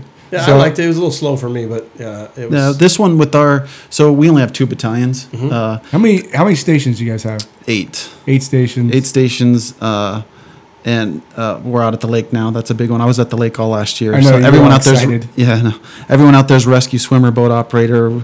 They like to think You are themselves a superhero, as the Navy SEALs. You're of the a superhero, firepower. dude. You Yeah, that's got the rescue swimmer boat operators. They're RSB, rescue swimmer Yeah. boat. They like to butt heads with the TRT guys, and TRT guys think they're the Navy SEALs of Peoria, and Yeah. the RSB guys think they're the Navy SEALs. Technically, you would be the equivalent in the Navy of a SWCC. So there's Swiftwater Combat Crewmen. They're the ones that drive. Well, the I was the boats. first one in Peoria that was a SWAT medic and RSB. Yeah. So I would tell them, well, can you come out? Can you carry an AR in the water? I mean, there's nobody else. I'm one off. Total A shifter. Total A shifter. You've got a lot of little dashes after your name. Yeah. In does. Telestaff, it's got RSB, SWCC, all these different. I gave up I won out of that RSB so bad. Yeah. I'm Are done. you still a SWAT medic then too? No, I'm just so you in Peoria you can't be a SWAT medic and a TLO both. Why? So it's just That's the rule. it's a very SWAT medic and I know it's the same way in Chandler too because I actually had a call from a guy there recently who was testing. Probably too many calls, too many potential to be on call so much. Gotcha. SWAT medic is very in the cities that have it because I know Phoenix does not have it where the fire guys are not SWAT medics. Yeah, Phoenix doesn't have that. They don't No. want to give anybody a gun. You want to know the water, Ronnie? Yeah. And it's a desirable position. They're very limited and they don't come up for that's not an open position very often. They let you carry a weapon? Oh yeah. You don't want any firemen carrying weapons. Dude. That's a You probably do. We actually call them cat dogs because we're like, you're just a cat dog. You do kind of want to be a cop, but you're a fireman. So we're like, we remember that little cartoon, dude? Oh, I used yeah. to make this cartoon for this guy all the time. I'm like, dude, listen, you don't know who you are. Are you a cat today or are you a dog today? You're confused on who you Yeah. are. I think Barbies wants to do everything. Well, that's what I mean. It is funny to say like the balance, but you're all like you're so specialized and you have a lot of training, and you think about like your truck, your SEMA truck, your 63, dude. That thing was, it was advanced. So you're an all in kind of guy. I think once you realize that it's a cool thing, but it's a I think it's a you have balance to thing. be. You have to be. I don't care what your personality type is. If you're going to be a fireman, I'm that way. you have to be all in. And I'm not saying because for a lot of us, like it took me 3+ years to get hired. Oh, And good at that slow. time, I was told 3 to 5 years was the average. Yeah. So, Just but I was driven. 1 year. one time. Yeah. Yeah. Well, your skins matches the table, bro. Well, so- and your they were- uncle. They were mass hiring, and they just held a mirror to my face and said, "Can you fog this up?" You're hired. All right, I'm Hold in. on, let me check your pulse. Yeah, all right, you're I mean, good. I'm sure both of you, especially. I have no middle gear. Well, in anything. I'm saying you've both. Have you both sat on interview boards Oh, before? yeah, for sure, yeah. You see, even after 18 years, so let's just say it's been a year since I've been on a board, I can sit across and feel the same things that person, male or female, is feeling in their chest of how nervous they are, how much they want this job. You can really pick that out of people. had a totally different experience, Oh, dude, see, I want that person to be a fireman because what are we really looking for? Roommates, right? Yeah, for We can sure. teach anybody the job. Oh, yeah. But we're looking for roommates. Can I live with you for the next 20 to 30 years? That's really what we're looking for. I call us high-paid landscapers. Yeah, that's true. That's what we are. I think a lot of it comes from when you test and you say it's gonna be 2, 3, 4 years.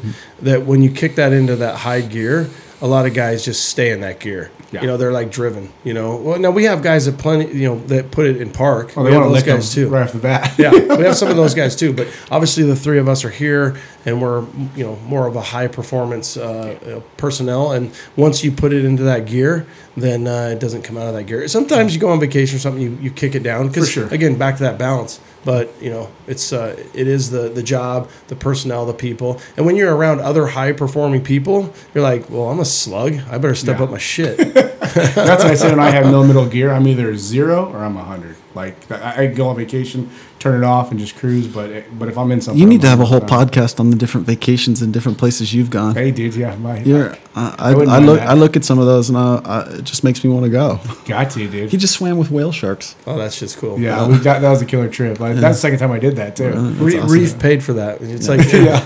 two vacations a year. the Reef whole pays. way. We talk business every Underwater. time, every day. The construction guy was with me. We talked about the whole time. So how would you say? How do you keep balance? So my deal is I'm like you guys, like I got to train. Like, so I'm up early. Like I was up at 3:58 this morning, coming off shift like you, in the gym at 5 o'clock.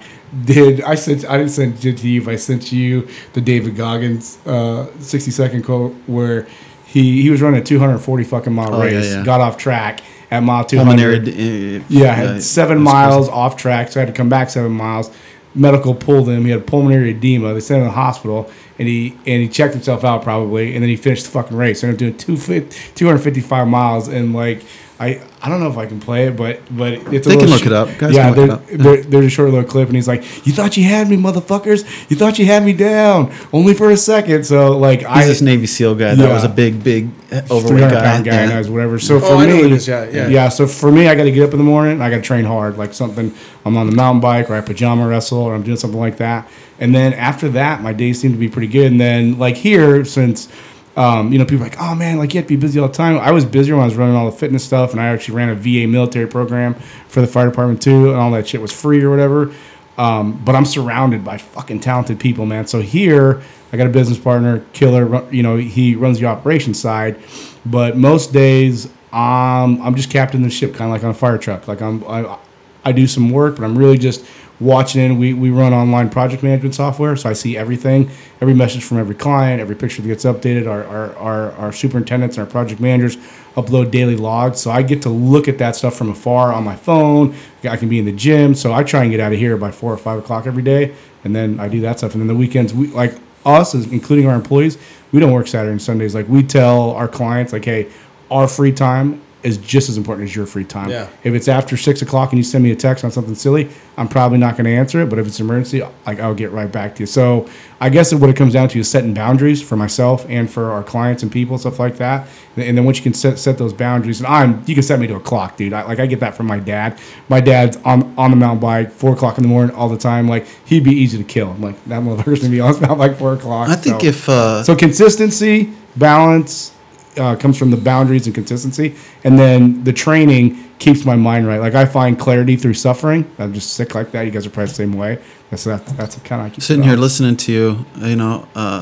Maybe other firemen who are business owners. Have you ever had anybody approach you maybe to mentor them? Guys ask me a lot of questions. I'm not saying just on the fire side. I'm saying from a guy with your vast background. And I mentor people all the time. I coach them all the time on business stuff, on fitness stuff, on whatever. That's just kind of, I think we're all that way because I'm sure you guys, when someone calls you for something. And like I feel like you have a lot to offer in that area. Yeah. If somebody comes to me and asks me a question about whatever it is, or it's different if you have a probationary firefighter on your truck or something. That's not what I'm talking about. I'm talking about maybe one of your salesmen all the says, time, like hey, Yeah, like I coach and mentor people all the time. I'm a consummate coach, dude. Whether it be on a surfboard or a mountain bike, like I'm a consummate coach, and that's how I'm always gonna be because I want like the people that are around me to be better, like no matter what, and that's how Chris Stewart's the same way. And I'm gonna call bullshit on you if you're not performing, or I'm gonna pat you on the back if you are. And I think I get that from like wrestling and my dad and being in the military and stuff like that. It's like like I want the feedback from you guys, even from you guys on anything. Like I always want to get better, like continuous improvement. That's probably the same shit with you guys. That it's kind of probably a sickness that we have. But that self-driven, right? Yeah, you for sure. You drive, and then people are gonna be motivated by your work ethic, and then, like you said, you bring them up, you're like, hey, if you're behind me, I'm gonna tell you whether you're kicking ass or whether you're not. Yep. You know, and I like to have fun like you guys. Like what we do, it's fucking fun, right? Yeah. I'm never like, fuck, I gotta go to work and I gotta fucking do this. And we all know people like that, but I'm like, we're truly fortunate enough to have a career in the fire service that we love. And then we also are fortunate enough to have a business that we run that we love too. So it's like, the fuck did we have to bitch about? Well, we have good roommates, you know? Yeah. That's what it's all about. And I'm on a ladder downtown, so we got new guys coming through nonstop. So that's a more work for me. But again, my crew and we all just step it up. And when you have young guys come in, it makes somebody said one time, you know, when you're a grandparent and you have little kids that you're taking care of that keeps you young, it's the same thing. When you got booters coming through all the time, they keep you young. You're constantly refreshingly training. You're constantly running downtown. You're looking at roofs. You're looking at building construction, and it's fun to get out. Fun to have just a like coffee, when you're an fun to RTO, train. right? Yeah. RTO, like you see, I was never an RTO, but I did all the physical training. Like you see the excitement in those young dudes' faces. They're like, and that keeps you motivated too. So, but like on that point, like we're all captains or whatever. I'm gonna kind of switch it from the trucks back to the public service thing. Like, how do you guys build your teams and like what's important and how do you lead and all that kind of stuff? And go Mark or Ronnie or whatever. Go ahead, bro. You know, in our department, that's tough. And listening to your episode 3, I mean, I know Phoenix is the same way, and I can't speak for Ronnie and Chandler, but probably the same. we're growing. We're growing so fast. Right. So the way we rebid our fire department every year. So every November, what does that mean? we rebid. Everything gets mixed up. You So could never do that in Phoenix. No way, dude. Yeah, Guys they'd stood in the lose their same mind. spot for 20 Guys years. would lose their They'd be mind. crying. yeah, so the senior guys will always get their position. When you but rebid, you mean you're putting The the whole whole spot, right? Correct. On a truck or a ladder or a station You're or opening whatever. up every position I at think every that's good. station. We do it every 2 years. I think that's good And too. you have to do that if you have the 4896. Oh, really? You have to. Because guys Why? will get Because crushed guys at will it. get beat up. Oh, yeah. So you're actually looking out for your members better, like, Yeah. because you know some guys will dig in even at a busy station. But on the flip side, you could have a new guy who gets stuck at a station that runs one call in 48 hours, and how are they supposed to progress and do anything that they want to do when they're at a slow station? So rebidding, we found that every year works for us. And the whole rebid, believe it or not, granted we only have 225, field personnel. Right. It's the party starts. It's a party. The party starts at 9 a.m. and it's done by 2 or 3. It's beer, pizza. It's all at a local bar, a fireman-owned bar. So that's how you guys rebid? Literally. And it's up on that'd be fucking fun. There'd be Ours something. is the same. Yeah. It would be Every fun to 2 be years. in a smaller type. But what I'm environment saying like is that. it's hard to build a crew now. So the captains all bid first in Peoria. Okay. So then it goes by overall seniority. So you could have firemen bidding before engineers Okay. and so on. So it just goes by overall seniority. And there's no time. Traditionally, and this might still happen in Phoenix, I don't know, is you would call your captain and go, hey, do you mind? Yep. I'd like to work for you, or, I think we'd have a good time. That does not happen Everybody anymore. just throws in. Does not happen anymore. We have all these big boards, we call them. Every fire station has a whiteboard, and everybody has their interpretation of where I heard this person's going to go there and there, and you're Right. trying to play it out. But Just like on a realistically, promotional exam. We call it realistically, the draft. yeah, Yeah, there's a draft. realistically, 25% of it's probably right. Yeah. But Just like fire department rumors. yeah. So it's hard. It's hard to build your own team right now. Well, so so after you get thrown that team that you have, like, how do you lay out your expectations. Okay. So myself as a captain, lay out. like shave your arms, shave your leg, Work out. Yeah. Lay out the expectations, and don't expect everybody to be 100% all the time. Right. My big thing. But do you lead from the front, or you just throw your stuff out there? No. I like to lead by example. And when I say lead by example, it doesn't mean when we go out and do our skills course or our workout that I feel like I need to be the first one done and Right. lift the heaviest weight. I don't. In fact, I'm smart. I'm lying. I'm smarter than that now because I've been injured so many times. I would Trying to rather be the first. I would rather just stay within range of these new guys. Like basically just be able to put my hand on them and grab their shirt if I need to. Stay that close. But when they go down or they're beat up, this is the time for me to go, you know what? I'm here to pick you up. Let's continue to move or continue to do whatever job that we need to do.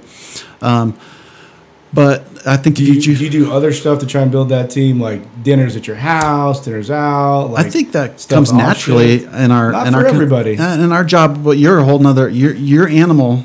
Yeah, Your we're Phoenix bigger. animal is different than the Peoria animal. Absolutely. So even I'm number 100 in Peoria. My badge number is 100. Yeah. So we're up and around 250 right now. But where I'm going with that is we're still small enough where most people come in and you know who they are. Yeah. Or you know their wives, you know how many kids they have, Gotcha. and you know we're holding these events, these charity events, or somebody's having a party. Because Brand's you're having a part of party. some other, like, you do something else too, like with charities, right? No, I was on our Peoria Firefighter Charities board for a long time, but I'm not on that board right now. But we are. I'm a member, just like anybody else. But I think there's really, as far as building that camaraderie, when you're with somebody for 48 hours. I mean, not that 24 hours isn't a long time, but 48 hours. Yeah. There's not a whole lot left out. There's not all the garbage is thrown out on the table or picked through, and we find it. We'll dig deep until we can find it. So I've never even thought about that because we're only 24 hours. Like in 48, like you ain't gonna hide. I'm gonna 48, I'm there's gonna no tell way, you the right? worst thing. I don't know if Ronnie agrees with me, and because again, in Chandler, I know they work the same schedule. By hour 36, so I always say day 2 at dinner, I've checked out. As far as wanting to be there, Right. I'm at the station. I'm going, you know what? Because I'm that. You better be careful, dude. Why? So your BC's gonna hear that Oh, shit. no. They're gonna freaking be like, dude, we're getting rid of this schedule. No. And I'm not saying physical. It's not a physical thing. It's Right. that You're I missing know. your family. It's that it's definitely missing my family. Is Yeah. I miss my kids and I Right. want to see my wife, but is that list that I told you I do almost Yeah. daily is already starting to build in my head. So I'm feeling the anxiety of I need to go home and I need to start working on this list Right. of these things that I need to do on my 4 days off. So I guess I should take a step back. It's not the checkout of the job. It's the checkout of I'm ready. I'm ready to go home.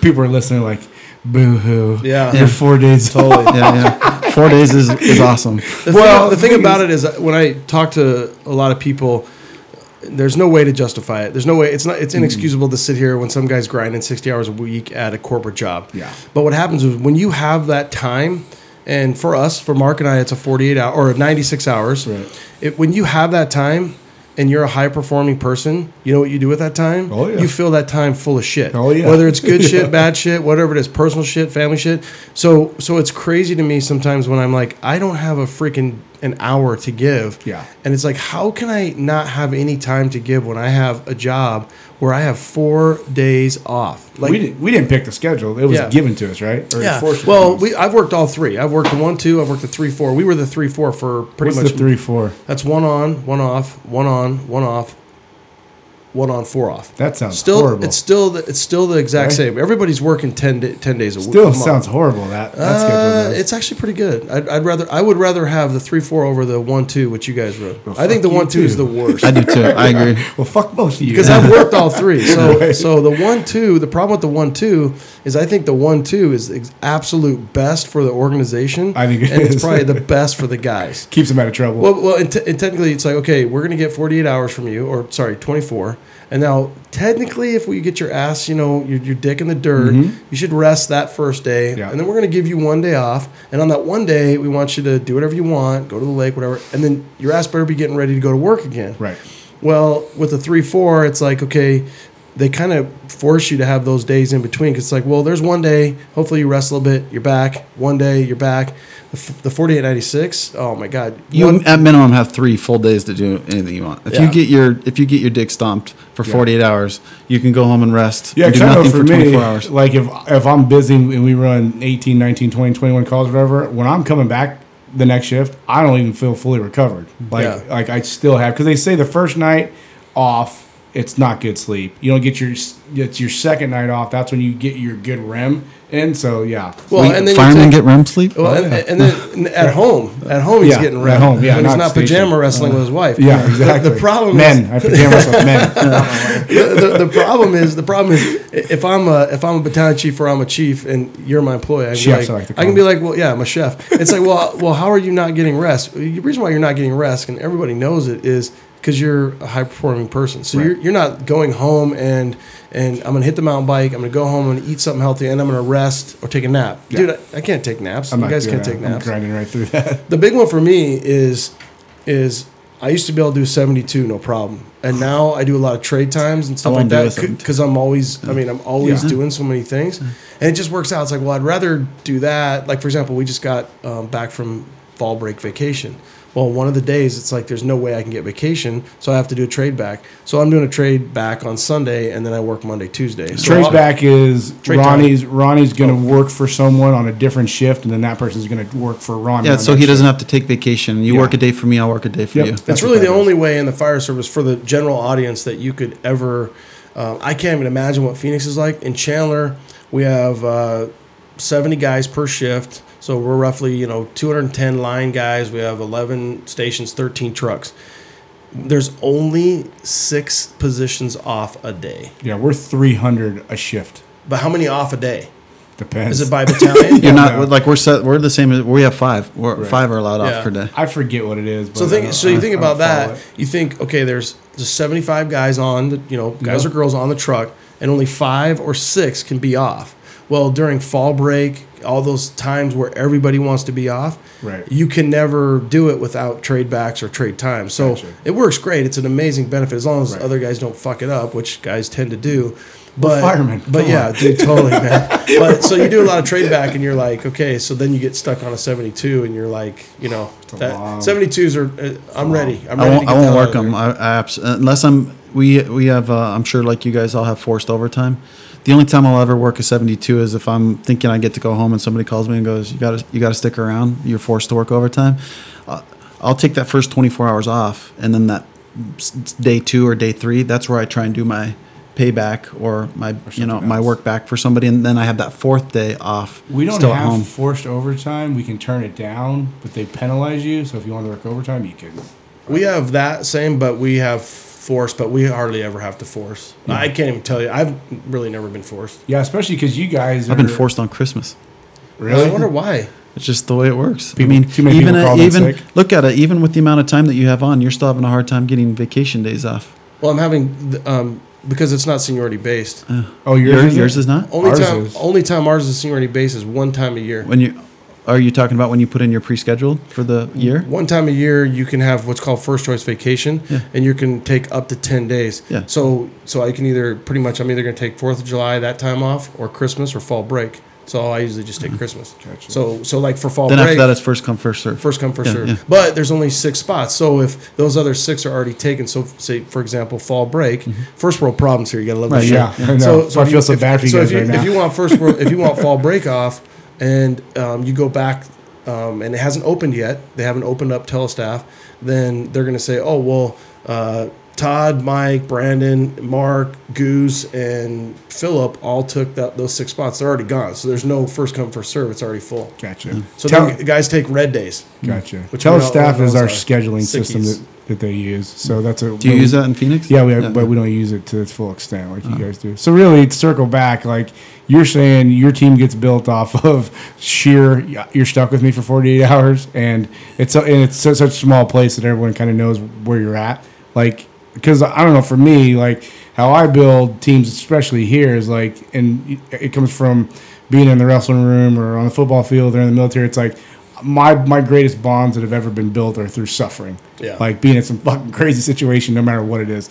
So, and typically how I create that at the station or in whatever environment we're doing, it sounds like you do it the same way as we do something physically tough. So when you sweat and bleed together, those bonds get kind of broken down and everything else. Because when you're doing a skills course and everybody's, getting their asses handed to them and everybody's huffing and puffing and doing their deal, and even if maybe you don't get along with that person too well, what do you usually do after that? You go over and you give them a knuckle or a high something. five or something like that because we're men. it sucks. Because we're big retards. Well, I think it all goes back to majority of the people that we hire are cut from the same loin, where you've played ball together, you've wrestled together, so you have that teamwork and that camaraderie that you build. That's one thing where young guys come in. I always tell them, I'm like, the job is absolutely, it's so tremendously different than it was when I got hired, 22 to 25 years ago. But what is still the same is you're going to break bread together. You're going to work out together. You're going to watch the game together. Yep. You're going to remember that time where the Nationals beat the Dodgers and you were so fucking elated at the station. You're not going to drink beer at the station, but sometimes what we do, I have a senior crew next to me, And they'll do like every month or something. They'll be like, hey, we're going to go to Jolie's in the morning. So that's a Yep. bar that starts at serving at 6 a.m. call me. Guys just go and pound a couple Bloody Marys or beers in the morning. Whether or not some guys stay there and other guys get ready to go back to go to Reef or whatever it is. Right. So there's so many different ways. But I think when you have that teamwork mentality, and for us, because we all come from that internship, that's another really Oh, yeah, I huge didn't common think about bond that, right. where you're like, well, I've been through that. And I've heard of a few other cities that are starting to do that now. I think it's a great idea. Some have tried. I know Mesa and Gilbert really tried. I think Gilbert still does it. I know Mesa tried. I don't know if they stuck with it. I think some of the West Side cities, Peoria is not one of them, but they do it as like a group. Yeah. So a couple, 2 to 3 cities get together and they do something similar. Where that really benefited us in the East Valley was when I was in RTO, I was in RTO in 0607, which was Boom City, right? I put 2 academies on in my time, and we did joint academies with Gilbert. And Gilbert didn't have an academy at the time. They're building one right now, but it's so cool to run calls and 15 or 12 years later. Now I'll see those guys and I know those guys. I know they're Gilbert guys and they know our Chandler guys. So those type of things, and Phoenix has done that for years, where you have the joint academies, but you're so We used to train big. Peoria guys. Yeah. I went through your academy. Oh yeah, I forgot. Yeah. Matter of fact, I saw the plaque in the hallway at our academy in your name. Back when I had hair. I'm like, yeah, right there. And There then, he and is. then Phoenix started stealing all the primo guys. Yeah. So Peoria was like, we're not doing that no more. Circle That- right that back was- the next year. We were, so when I got hired in 01, we were the first group that actually had to sign a document that said, if you allow yourself to go work for another city in the academy, that Meaning you have Phoenix. to pay us back. Meaning Phoenix. Yeah. I forget his name. He was a Peoria guy. I actually was thinking about going to the Navy. His brother works. He's a motor. He did that. I bet they should call it that. I seriously think they probably call it that clause. I'm trying to think what his name is. No, I know who you're talking about, but Well, you can say his name. He's not gonna listen. well, I don't think neither one of them. One's not a cop and the other one's not. No, a fireman his anymore. brother. His brother is a motor in Chandler. Oh, Starts with no. a B. I'm trying to blank. He was a Peoria. He was like number 1. Went to Peoria. Phoenix took him, and he's a captain PIO in Phoenix now. Stud dude. Peoria's had quite a few people Captain, stolen by Peoria, Phoenix. Yeah, he might even be a BC now. Starts with a B. I'll think of his name. Billingsley. No, No, I know Billingsley's I know Phoenix. Billingsley too, Yeah. though. No, he's stud. Yeah. I don't know. Mike Billingsley, right? Yeah. I know Mike. Oh no, I'm trying let me think of his. You know, want to hear a little story about this? I can thank Mike if he's listening to this, because when he went, I'll tell him to now. When he went he'll from know I am too. I worked with him. Yeah. when Small world, when dude. he went from Peoria to Phoenix, that opened up another spot on the list For you? Yeah, that's how I got That's hired. cool. Oh, lucky bastard. Technically, so all the 3 years I spent riding at fire stations in Peoria, and that's where I went to grade school, high school. I grew up in Peoria. Okay. And so that's where I wanted to work, and so Mike was always around. And then when he left, they were only going to put like 4 people through the academy, but he left, so they put 5 through. Perfect. And so I got the call. So- and that's really because Mike left. That's a great story. Billingsley, That is yeah. really cool. See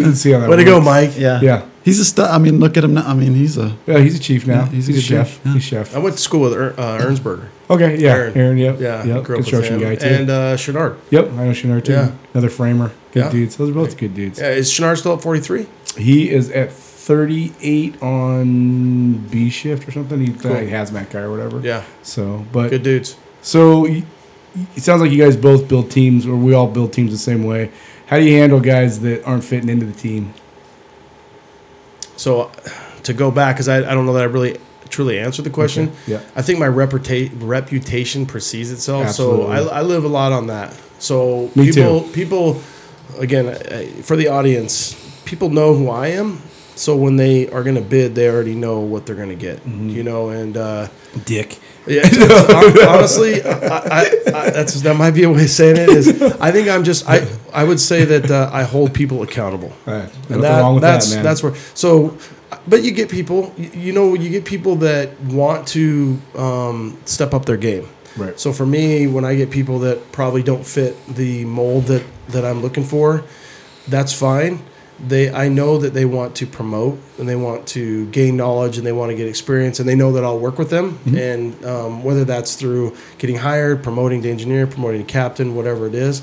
So I'll work with them, and I'll try my best to get them to an expectation or to a level, or explain to them what they're doing that is not working for them. So communicating a clear message I when think they're not. I think the key, and kind of go back to like when you say facetiously dick, but it's I'm just I'm a dick too, I'm just if I real can say frank. that. I'll just tell people Me too. like I've had tons of conversations with guys that I'll say, okay, first of all, here's what other people say about you that they're too afraid to tell you, that if I was truly you, I wish you would tell me. And I've had that conversation with a lot of guys. And I say, so here's why you're being perceived this way. You're more than welcome to try to justify the means. You're more than welcome to try to explain it. You can be right. It's all left up to interpretation. So I'm just telling you, I'm the sender of a message that most people don't have the balls to tell you, because I just want you to know. Like, you're on my team now. Trying to make them better. Yeah, and then how can we fix it? Right. But the other thing that I truly have seen in 22 years, and I have a couple of years prior, I was reserving Gilbert, and I was reserving Levine. That's how I know Mike. Okay. Is I can honestly tell you that maybe one hand, just slightly over one hand, have I ever seen that many people change in their life. Meaning, You are who you are. you are who you are. People don't Something change. dramatic has to happen. I call it the 3 Ds: death, divorce, or discipline. I agree with you And 100%. And it's like, listen, and really sometimes with divorce, that might change for a while. Yeah. And then they go back. Right. We have guys that want to get promoted, right? So they want to become a captain. Well, they've already made their bed. We all know who they are. They'll bid a guy like me. They'll bid there's a handful of guys, and then we'll work with them. But they usually go back to being who they are. Absolutely. Once they get in control of their station, their crew, they turn back into who they are. Yep. You know what I mean? And that is what it is. So I just tell people, but people have told me the same thing. Like, hey, you're too hard. You're doing this. You expect too much. You want this. Yep. But I think if you let people know up front, like what Mark says, here's my expectation. Right, and I get a lot of booters. I mean, I get pretty much a booter. I get 3 booters out of every academy, because for us, I'm not sure how it is for you guys. We do. This is total bullshit, but they count the academy. Tell me how you really. Well, know they it. count. We don't do that. They count the academy now, which pisses me off. We do, and we always have. Yeah, see, they count the academy. So there's their 3 months. Then they do rotations 3 months through the ladder, and so I'm on my 3rd booter for this last academy. Right. But some come in, and some, again, you're getting booters that there's a lot of booters that don't fit the mold, and then you just try to, again, create that atmosphere so that they can understand, because they're really new, they're a blank canvas, and they want to. They're hungry to learn, and you create that expectation. I had a captain that was probably one of the most... He was the most amazing captain. He just retired, but he was also one of the most disliked captains, and it's kind of a weird reason why, because he's the most likable guy. Love him or hate him kind of guy. Well, right? he worked really, really hard, and he didn't necessarily expect you to work that hard, but you knew what you were getting into. The guy never watched TV in the whole time I ever knew him. He never sat down. Like, I used to just be like, dude, we're like watching the Suns back in like whatever. Like, can you just watch the game? And that's just not who he was. He was up early, work hard all day. I feel like he... I feel like he was almost to the level of insecure, because he was always trying to, we're going to study this SOP, and you're like, whoa. Backing up. There's nothing to do. Whoa. You just back up, But he was always driving, and right. So I always think back to my time with him, and back to your dad, having you paint cars. I didn't necessarily love it. I was a low senior guy that got put with him. Right. But I always took that experience, and I tried to say, okay, what did I like from that guy?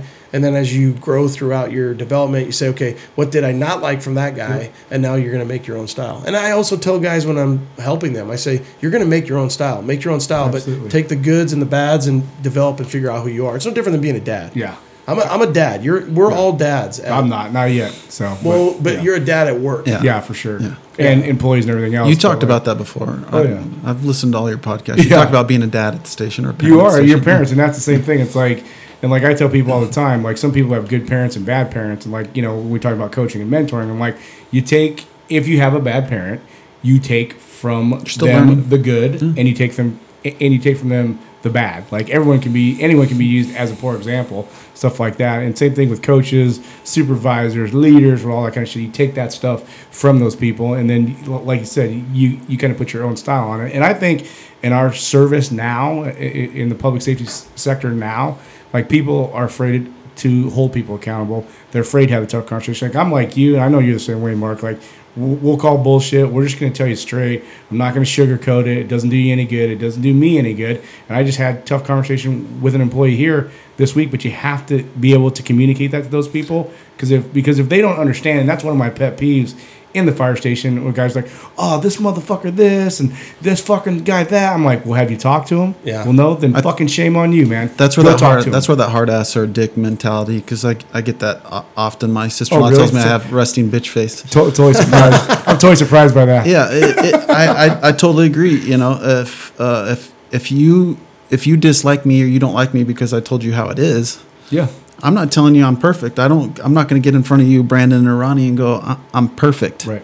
And this is why. In fact, when you were talking about it earlier, I'll tell a lot of people that have never met me before on the fireside, you know, here's my expectations, but I also want you to know this is where I struggle. Right. And I bring cool. that stuff up. Humility, because dude. That's big. It is, and because it's also a learning. It helps me because if I'm around somebody else who maybe I'm not gelling with, or they're not grasping what I'm telling them, if I told them what my issue is up front, and that comes across Right. during this exercise, well, they knew to expect it. Right. Don't take it to heart. I'm always sure to ask people too, especially here, and it's different at the fire station, but here, but I always want to ask them, like, do you have what you need to do your job? Yeah. Like, I want to ask that first because they're like, well, no, this, then. I'm like, well, fuck, I haven't provided that. Then that's on me. But if you have the skills, experience, the training, and the support from me to do your job, and you're just not doing it, that's on you for sure. And like the whole dick thing, I think that's all like why all three of us get along is because I think we're old school, and I don't think I was listening to HBO's doing a 24/7 on ASU's football team, and like Herm Edwards, Love Herm. yeah, like he said something last night on it. He's like, I'm not old school. I'm right school. I do the right thing all the time, and and I'm not old school either. It's like we had great grandpas, fathers, coaches, and whoever that showed us the right fucking way, and I think it's our responsibility 100%, especially in all the arenas that we work in, to make sure that shit sticks. Yeah, well, that captain I was telling you about, that's a good. He was right school. Okay. You know, some stuff you're like, come on, a little bit, but you know, you just got to take the good and do the best you can with it. And we're put in some crazy situations. We haven't made, you know, we really do, but at times when shit hits the fan, I want you to be able to perform to that level. And like you said, have we set you up for that success? Because when shit hits the fan, I had a guy do trade back with me the other day. And my guard was already up on this guy. I kind of know who he is, but he did a trade back with one of my guys. Right. So he's on my truck, and we're getting ready to go to extrication call. That's a nice And- way of saying that he wouldn't normally allow that guy to do an AWR with that guy, but he I snuck it in. I was that what like, that means? I was like, okay, dude, all right, whatever. I'll have a talk with my guy later. Well, hear this, dude. You'll love this, man. Nice, good catch. Well, no, I already renamed my guy. I already gave him a nickname because I'm like, you motherfucker. What's his nickname? Well, I can't say because Yeah. it'll give away the other guy. shit, that sucks. But the guy, so I mean, here I'll tell you, it's just kind of crazy. But we're on our way. So we do shift change at 8:00, and we're on our way to a call around 10:30 to 11 o'clock. So we've been on the truck, 3 hours, been on the job, and we're going to an extrication call. So I'm barking out, okay, guys, this is what we got. Brandon, I want you to take the jaws of life, the spreaders, cutters. Mark, you're on the cutters. I'm going to go ahead and provide this, this, and this. And the guy says to me, which I guess I should give him that he said something, but he goes, where are they at on the truck? Oh shit. And so I'm like, all right, they're on the high side, right side. This is where you're going to grab them. And then so then we got canceled. It ended up being like they popped the door and they got it out. But I chewed his ass. I'm Yeah, like, now it's listen, time to talk about it. I'm like, listen, bro, here's the deal, man. You knew you were going to be on this truck, and if you didn't You know I'm an asshole. and you didn't know where the shit was, at what point are you, like, how is this my deal? Like, I mean, but bottom line is we talked about it, and Yeah. we actually had a few other calls, same thing, where I had a few issues that day with him. Right. And I just knew right away. I'm like, this guy, we're not really going to gel. We're not going to click. It was, And that's on him. Like, it's not your job as a captain to fucking tell him where the shit's at. Like, he's there in the morning to check the truck out, boom, boom, boom, boom, boom, and all that kind So of this stuff. this is kind of alluding to what my issue is. When I express to these new people, you guys can probably pick it up with me sitting here, but I tend to be a micromanager. Yeah. That's one of my number one downfalls. You're a shifter, bro. Is I feel, and it's not a good thing. I'm not proud of it. I'm just saying that. But you're working at it. Yeah, I'm working at it. That I feel like things have to be my way or no way, and it's unfortunate. And realistically, I don't get that from you. But in reality, you guys have been doing this long enough where you know that you can put a fire out probably 10 different ways. Yeah. But it's in my world, it's my way or no way. A shifters just stare at it, right? Then So- it goes out. No.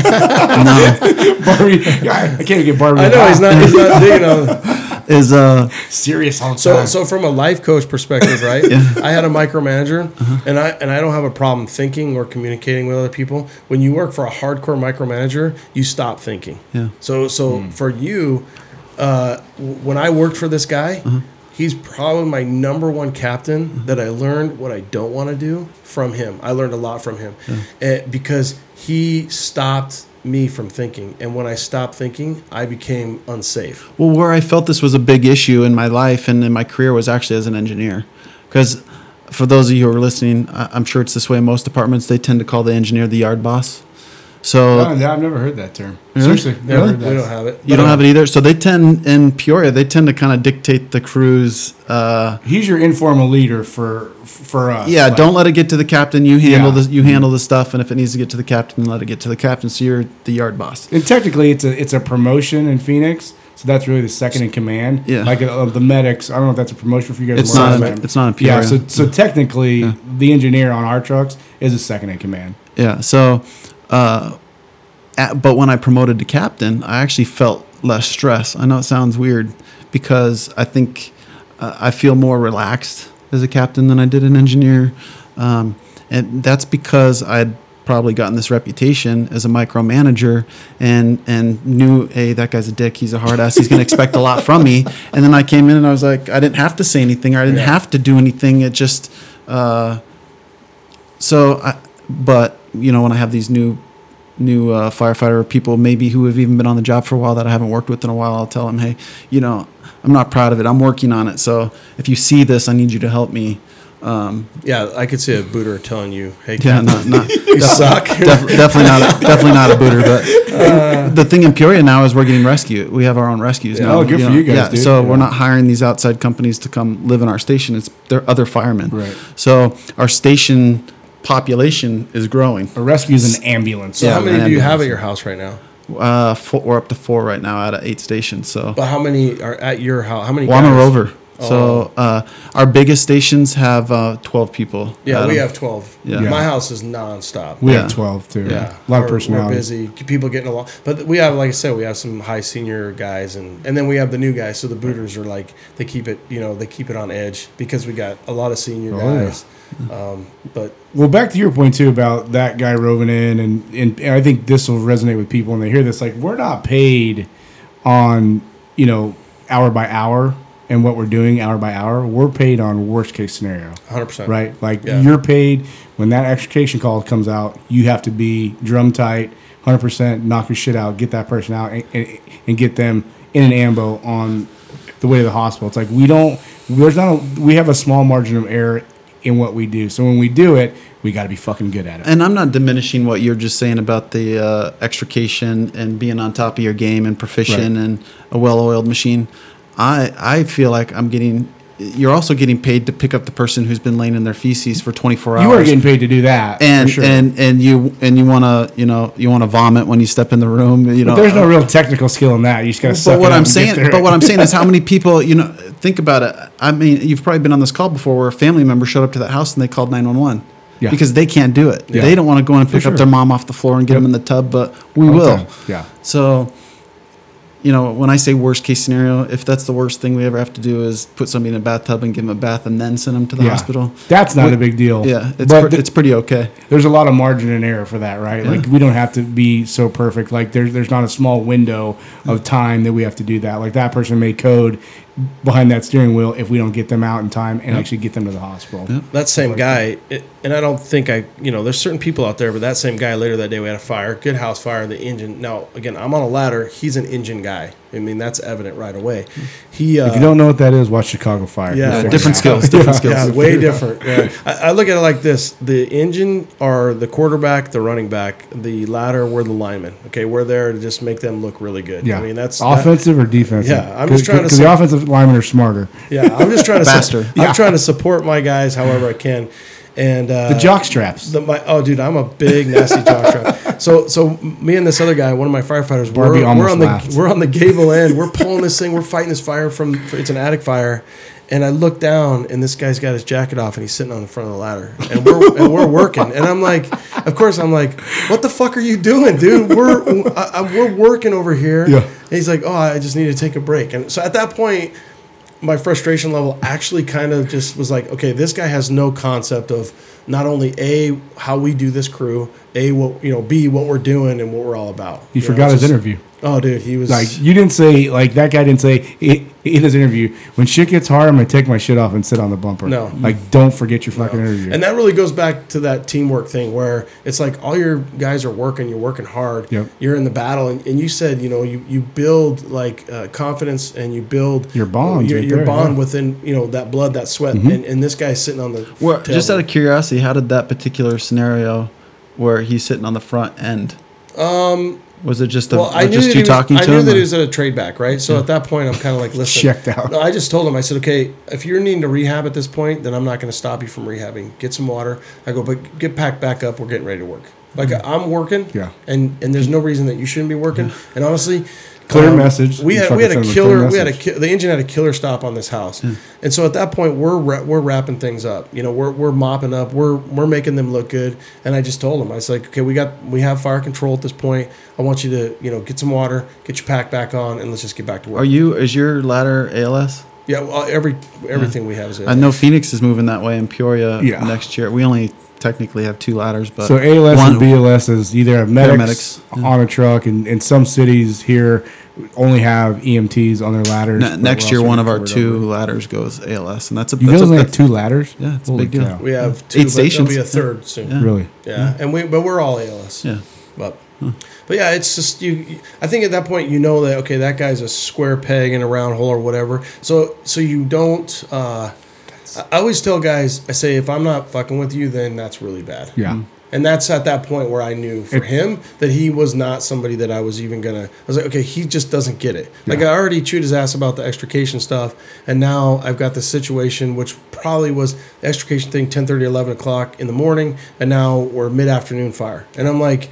I'll call Chris Smith and tell him that he needs to up his game. Smitty knows. I fuck with him all the time. Dude, that guy could choke me out and kill me in 3 seconds, and I ride him like a rented mule, dude. It's funny you say that because I tell people all the time, like, when I stop talking to you, that's when you should be concerned. I think that's- Because you have fucking worn me out, or I don't believe that you can do anything for us anymore. We've all heard it. If we're not giving you a hard time, it means we don't like you. Yeah, for sure. And that's a hard thing with the fire service. My wife tells me sometimes, she's like, listen, you can't treat these fire guys like you treat your friends. And I'm like, well, I can, within reason, right? Yeah. I can't take it to the same level that you have with your friendship and some of the stuff, especially if you go back to old high school friends, some of the things you say and You do. wouldn't talk to him the same way. But sometimes at work, guys, once I get to a certain bond with them, but Yeah. I will tell them, I'm like, listen, if I'm not riding you and we're not doing this and this and having fun, or I don't say, let's go get a coffee together, because a lot of times that's what I like to do is like, I can't stay in the station, so we just go out, we do area fam, we hit the track, we do some PT, Yep. and then we'll just go through building construction and say, okay, let's break this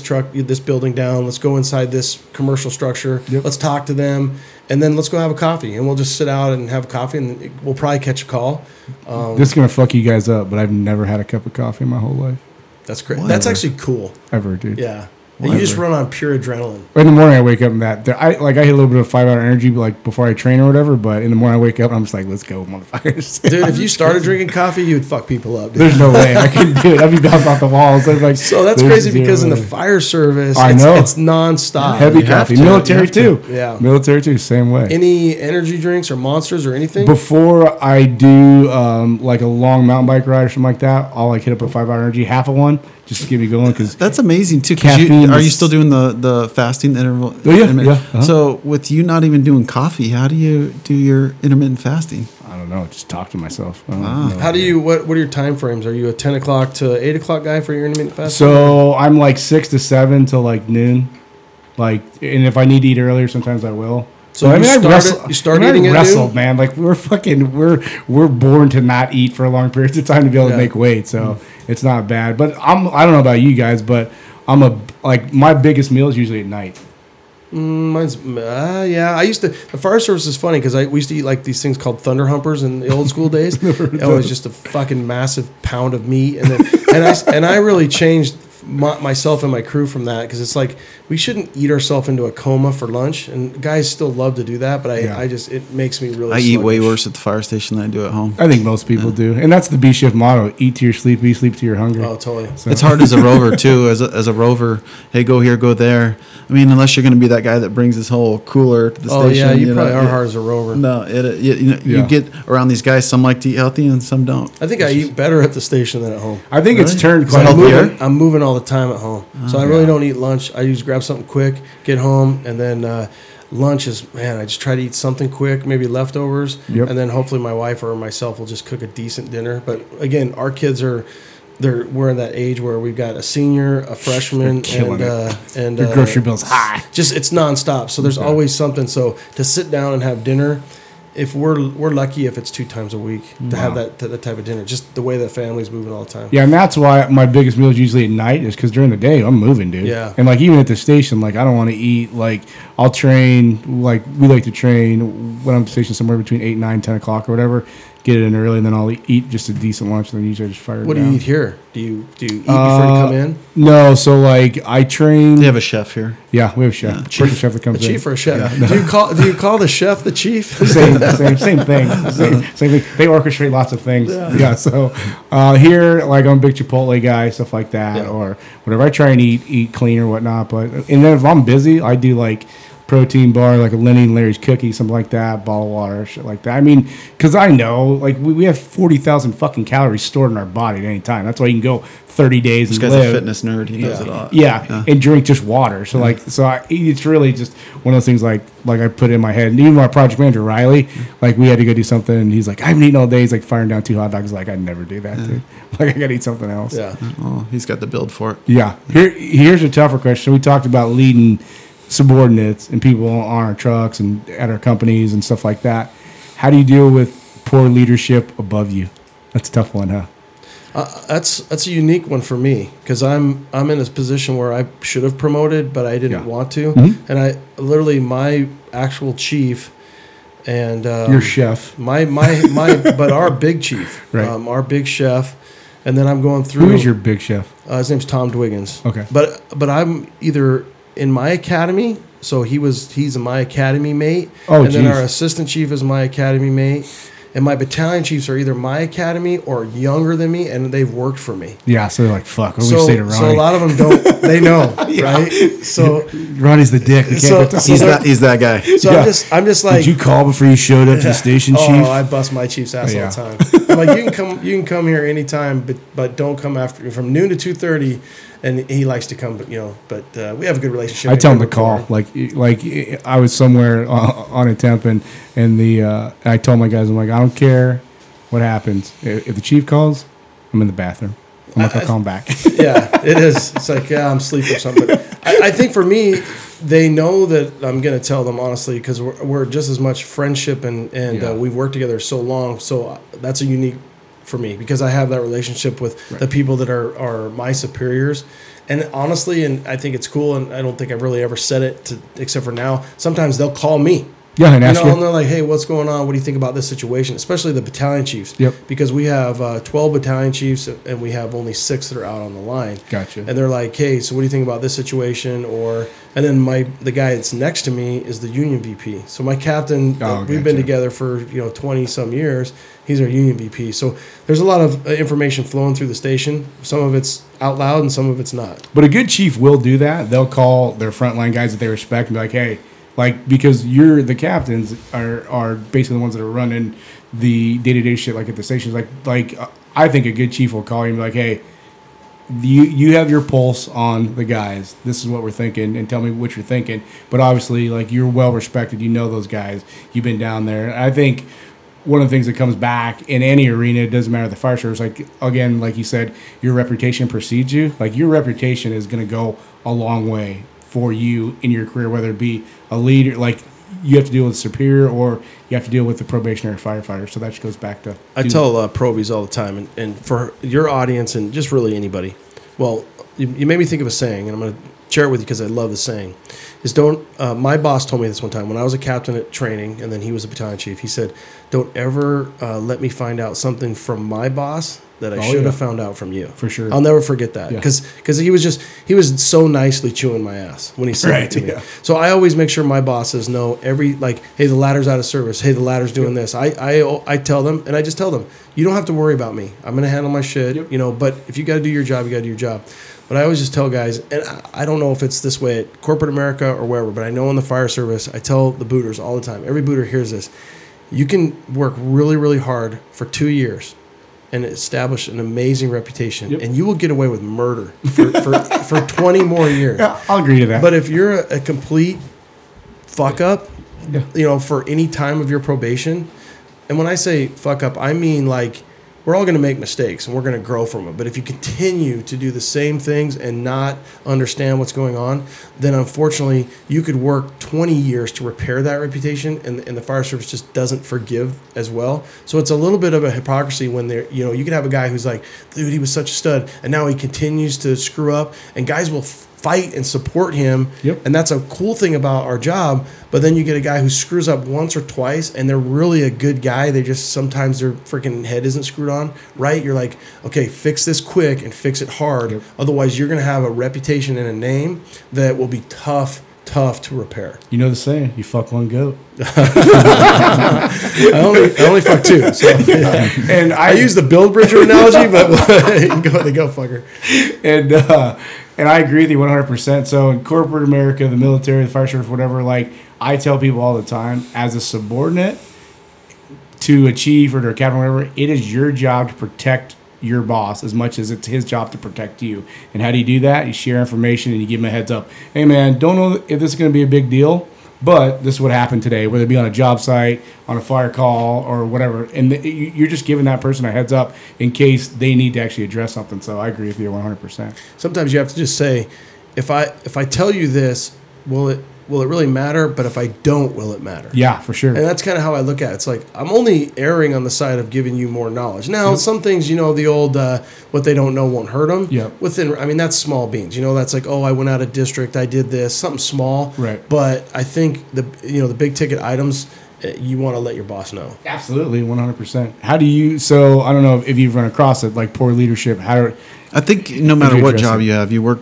corporate, you work anywhere, you could always have those people who are your boss or your boss's boss, right? That you find it hard to get along with, or when they talk to you, you space out, because I think it comes down to respect. So if you respect them, then you're going to listen, and if they've done something to you or to other people and that you care about. Again, this could be in any profession. Yeah, absolutely. It's hard to trust or respect that person. So, what about a lack of competency? Like, what if they're just not good at their job? Like promoted too soon in any arena, not just in the fire service. Like, how do you address that? There's really no way to address it. You have to, if you feel like, I heard this in one of your other ones, and it's probably the reason I promoted to captain, because at 15 years, that was too long. That was in my eyes. That I waited too long to promote. Gotcha. But like most guys, I'm getting that person promoted, or I don't want to work for that. I don't want to work for that person, right? Yep. But you can't knock them. No. They were motivated. They're at some point in their life where they were able to do that. I wasn't at a point in my life where I felt comfortable or was ready to take that. And even though I don't feel like I don't want to work for that person, or they're not good in my mind, I don't feel like they fit that mold, well, I can't knock them. They got the position. Right. Doesn't mean I have to like it or agree with it, but at the same time, let's just say I do have if I did have a battalion chief that I didn't respect, they're my battalion chief, and I have to, within a certain boundary, do what I'm told. But at the same time, if I should be able to voice my opinion, right, or put them in check. Why do battalion chiefs have captains that sit next to them on a battalion, right, a BSO, mm-hmm, a fit, to check them? Yeah, that's what they're there for, is for checks and balances. So if a battalion chief is saying something to a captain, and the captain doesn't agree with it in a respectful way, you should be able to say, this is why I did that, this is why I don't agree with you, but whatever, right, you need me to do. Yep. And I think that No. I think if they respect you, which we can control, then they're going to listen to you. And as long as I always just kind of look at it like, it kind of, how do I fall back on me? How do I put his incompetency back onto me? Mm-hmm. Well, I'm given a job to do, and I'm going to factor in who he is or whom they are when I do my job. So if they give me an order, I'm still going to process it and be like, all right, am I safe? Am I doing this? Mm-hmm. And so I turn it back on me. It's like, okay, well, how can I affect him and still do my job and be safe and protect my crew and so on and so forth. Now, if it's something big time or blatant or something where you're like, dude, why are you riding me or why are you doing this?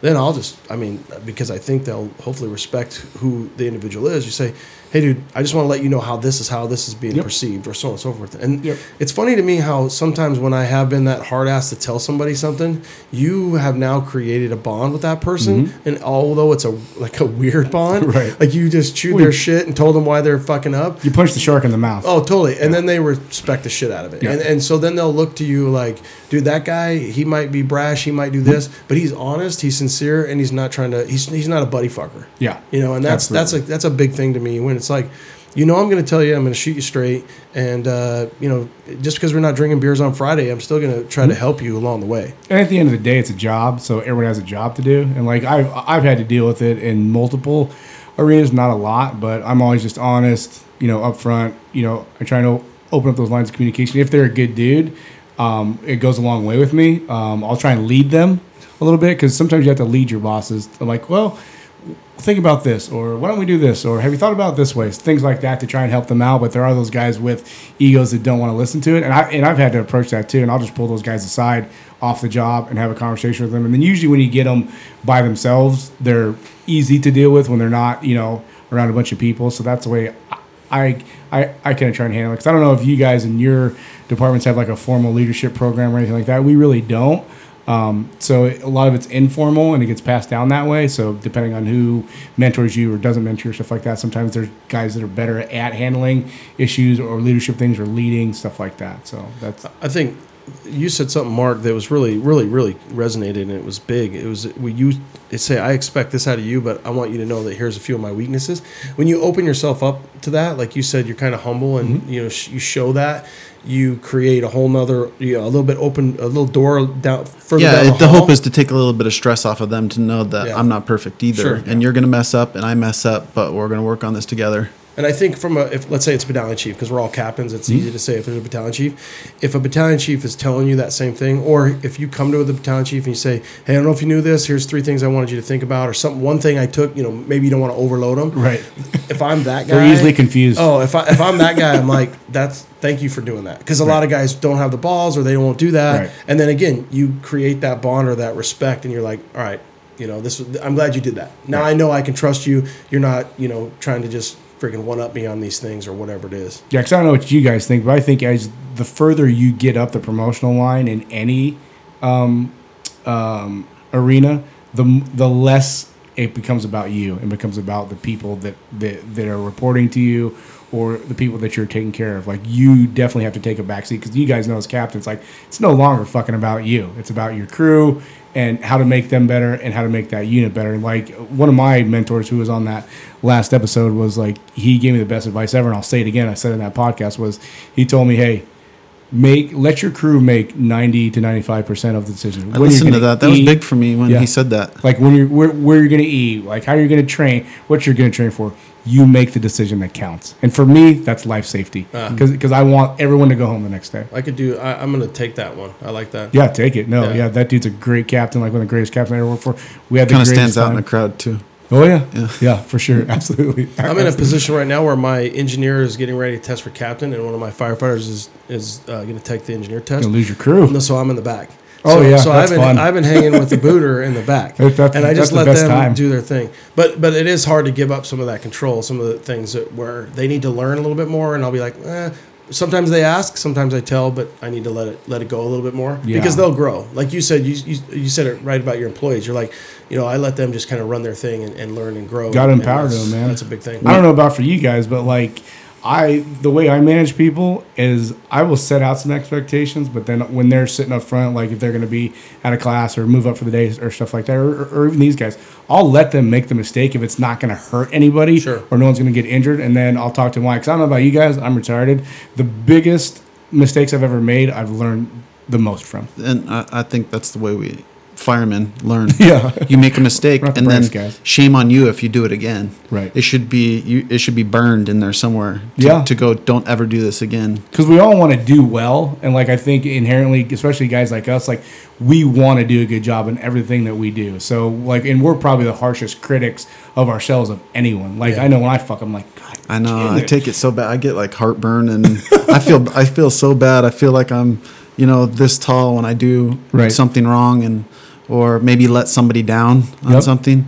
It's that for me. That's hard to deal Yeah, with. I don't ever want to let anybody down. Mentors, like I'm sure we all played for a coach. You're like, I cannot fucking lose today. Yeah, Not for for this sure. guy. Not for this guy, man. I have one thing that I'm a little different than you guys is I'm raising a son, Right. and I see it every day. Oh, yeah. He will learn one way, and he will learn on his own when he fucks up. And that's Right. I've tried. I'll lay it out for him, but then I take into consideration who he is, and he learns by pride. You Right. know, like I fucked Oh, that yeah. up. You know, so that's a fun thing to sit back and say, all right, I know that I'm going to tell you, and you're going to get mad. So I really have to watch. My wife and I talk about it a lot. It's like you have to watch how you articulate and how you sometimes try to trick them. Right. Because if you just come out and say it from a dad perspective, Right. he's not going to listen. I could call two of my buddies that we have that have a relationship with him, and they can tell him the same thing, and he'll listen. Oh, yeah. But for me, it's like, nah. You know what? And this being a parent, he's going to look back on that in 10 years and he's going to go, he was right.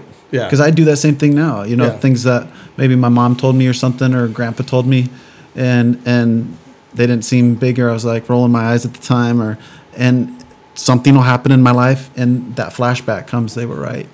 I've had plenty of my friends ask me to talk to their son. Like, hey, dude, he's going to listen to you more than Yeah. he's going to listen to me. So. Which is really cool and a compliment. I mean, think about that. That's their kid. Yeah. That's not a worker. That's not an employee. That's their kid, and they're reaching out to you. And it's almost kind of like, dude, there's really no higher compliment. Absolutely. It's like, I want you to talk to my son because, Right. A, I look up to you, and he does as well. That's probably why he'll listen to you. I think it's more like you're just as retarded as my son, so you can relate to him. You act about the same age. So. So you can actually be on his level. Hey, you take it however you want, bro.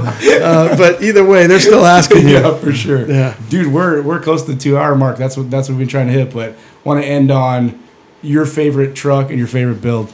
So That's not mine, just somebody else's? no, yours. It's got to be yours. Barbie has like I don't know. Like how many have you done versus you? Well, I have three that I would say are worthy of like putting it on the wall.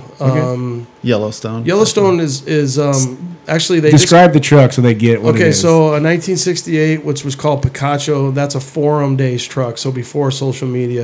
1968 short bed, I picked it up in Northern California. I flew in one way, I packed tools in the little cooler, and filled up the cooler with some waters and some Cokes or whatever, and I drove it all the way home from Northern California down the 5. 3 on the tree truck. Oh, nice. I'll send you pictures so you can post it up if you social please, media. Please do. The next one would be Yellowstone. Yellowstone's a 4-door 1973 crew cab truck. 73 is the first year of a square body, and it's also the first year of a crew cab. And my first thought was to shorten it. That was my goal. I was going to shorten it and put it on the ground. And Dino was like, dude, you got to keep that thing long. And so I was kind of like, well, what am I going to do? How am I going to keep it long? And I just said, well, I'll put it on the ground. I'll put a camper on it. And I matched up a pretty rad camper. That camper is fucking killer, dude. It is. Yeah. And Where the fuck did the canoe come from? The canoe, dude, how funny is this? So I bought the canoe from the guy next to my fire station. For 8 years, I seen this canoe. And I went to go buy it. Now, this is actually not even the canoe you guys know. Okay. I went to buy it, and there was a big hole in it. It was an aluminum canoe. And I'm like, God damn it. I still bought it. The next day, I'm driving a half mile from my house, and I see the yellow canoe. Oh, so I went Jesus. in there, and I freaking was like, dude, I want to buy this. And the guy's like, well, he made it. I bet the guy was 55, 60. It was his project while he was at ASU. He built it from scratch while he was, a student at ASU. We call it the Harvard of the South. Yeah, the Harvard of the South. That's what we call it. Go Devils. So Yellowstone's a crazy truck. I think the key with Yellowstone is there was a lot of hustle, who probably describes who I am. I drove it all over. I took it to Texas 3 times. It's been to California 3 times. It's been to LS Fest, which was in Las Vegas. Was there LS in that? No, it's actually still the big block, but Okay. I just wanted to take it up there, Gotcha. and I was like, okay. And now it does have the Holly Terminator, but it's sold. It's it's sold, but it's still at my house. I actually measured it today, so the Gas Monkey guys can get it out Oh, to geez. where that he's got to haul it out there. So we'll see. And then the last one is just Orange Slice. That's a cool build. I like that truck. That truck is sold. I'm gonna hold on to it for probably till February. How's that work? Yeah, that was a weird deal. I bought it in Montana, drove it all the way home, which It's my favorite place, bro. Oh man, it was so And much if you fun. haven't heard the stories about three dudes, you call it Three three dudes, dudes, one one truck. truck. Yeah. It's hilarious. So, so my buddy Digital C10 for the C10 guys out there. If you're not a C10 guy, just check out Digital C10. He does amazing work. He's kind of under the radar right now. He's going through some stuff, but he lives in Canada, in Calgary. So Great Falls, which is like almost to Calgary. Yep. He drove down, met us, and then Metalox. Yep. He flew up with me. So Kyle and I flew up together. Ronnie's a big deal. People just fly places with him. I paid for his flight because I was like, dude, I want you to go and I want to have fun. You know what it was is I kind of reached out to both guys and they both said yes. And so, Oh, fuck. so I don't think that You're like, that's what "Damn I it." expected. But then at that It worked point, out. It's a well, cool- the it's a cool dudes, the dudes are so like some guys might be like, nah, you already got a guy, I don't need to go. Right. Well, Kyle's pretty soft spoken and Kevin. What they need to realize is this 3 dudes in a regular cab pickup truck. Regular clap, one bench. Who's sitting bitch? Mostly Kyle, me and Kyle, probably. Yeah, we kind of rotated. But Kyle's so soft-spoken, he just kind of didn't say much. But we drove it all the way home. The truck sat for a year. And like I said, I was in the middle of my house rebuild. Right. So the truck sat for a year. And at that point, it was almost exactly 1 year. I was so frustrated with myself because I'm like, I didn't do it. I didn't build the truck. Right. And I took it to Dino's because I had it and Yellowstone wasn't done because I was going through the motor and stuff on Right. it. It was done. It just wasn't redone. Yeah, yeah. And so I took Orange Slice up there, and at the time it was Sunkissed. And then what happened was I was like, dude, I'm just going to sell it because it's just sitting here, and I'm mad that the truck is just sitting here. Well, the guy that bought it, a rad dude, a firefighter of all things in Virginia, and he saw Kevin, Digital C10, do a little thing that showed it shortened, and that was always our goal. Yeah. And he goes, dude, I got to shorten it. So I'm like, well, here's the deal. We'll shorten it. We'll build it. And he was supposed to get it in Texas when we were there a couple weeks ago, but it still needs a ton more shakedown. And Really? so, yeah, it's just little things that I need to finish, little small things. And I said, dude, And that's why you're a fucking good dude, because you're like, nope, I'm not giving it to you until. yeah, and I think he's jonesing for it, and I totally understand. Yeah. But I go, dude, here's the deal.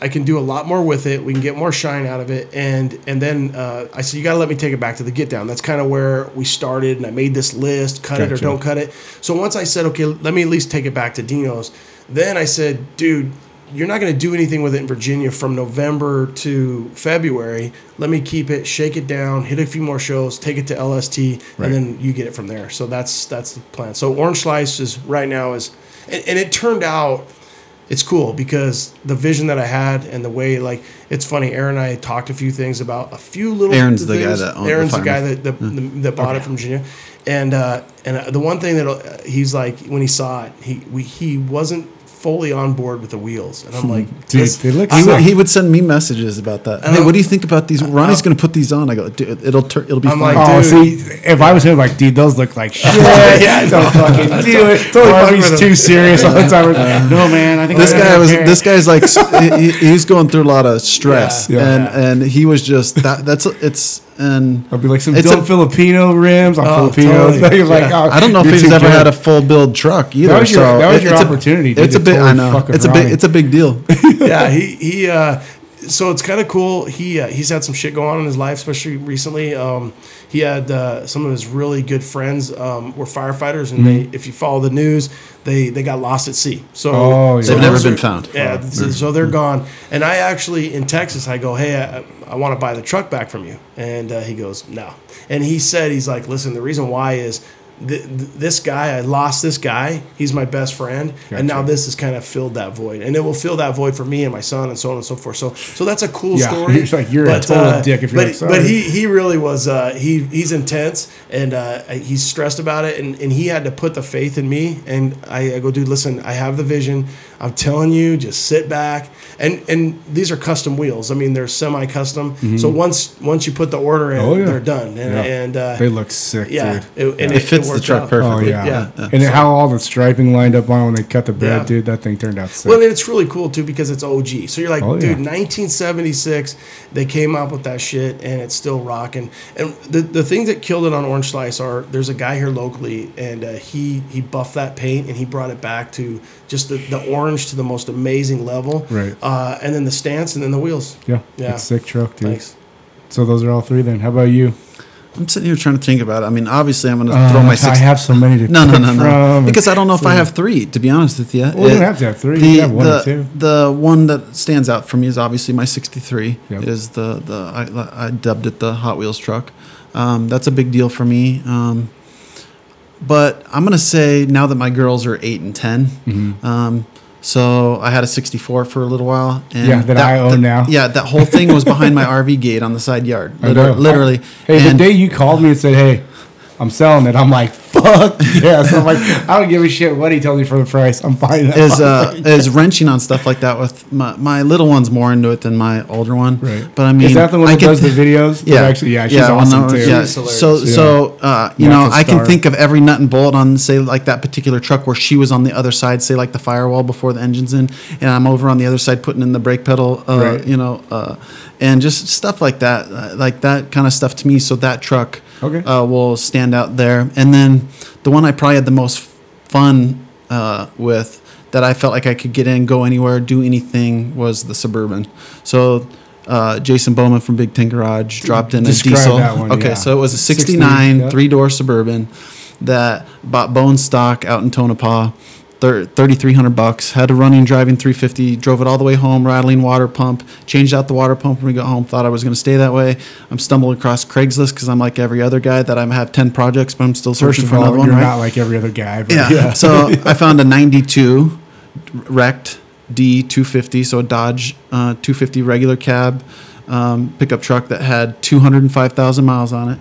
I work with the Peoria fireman who was a Cummins tech, so I called him. He goes, I told him the guy wants $2,700 for it. He goes, it's worth $3,000 just the engine and transmission. So I bought it. The guy delivered it to my house for $2,700 because it's wrecked. It won't drive. Yeah.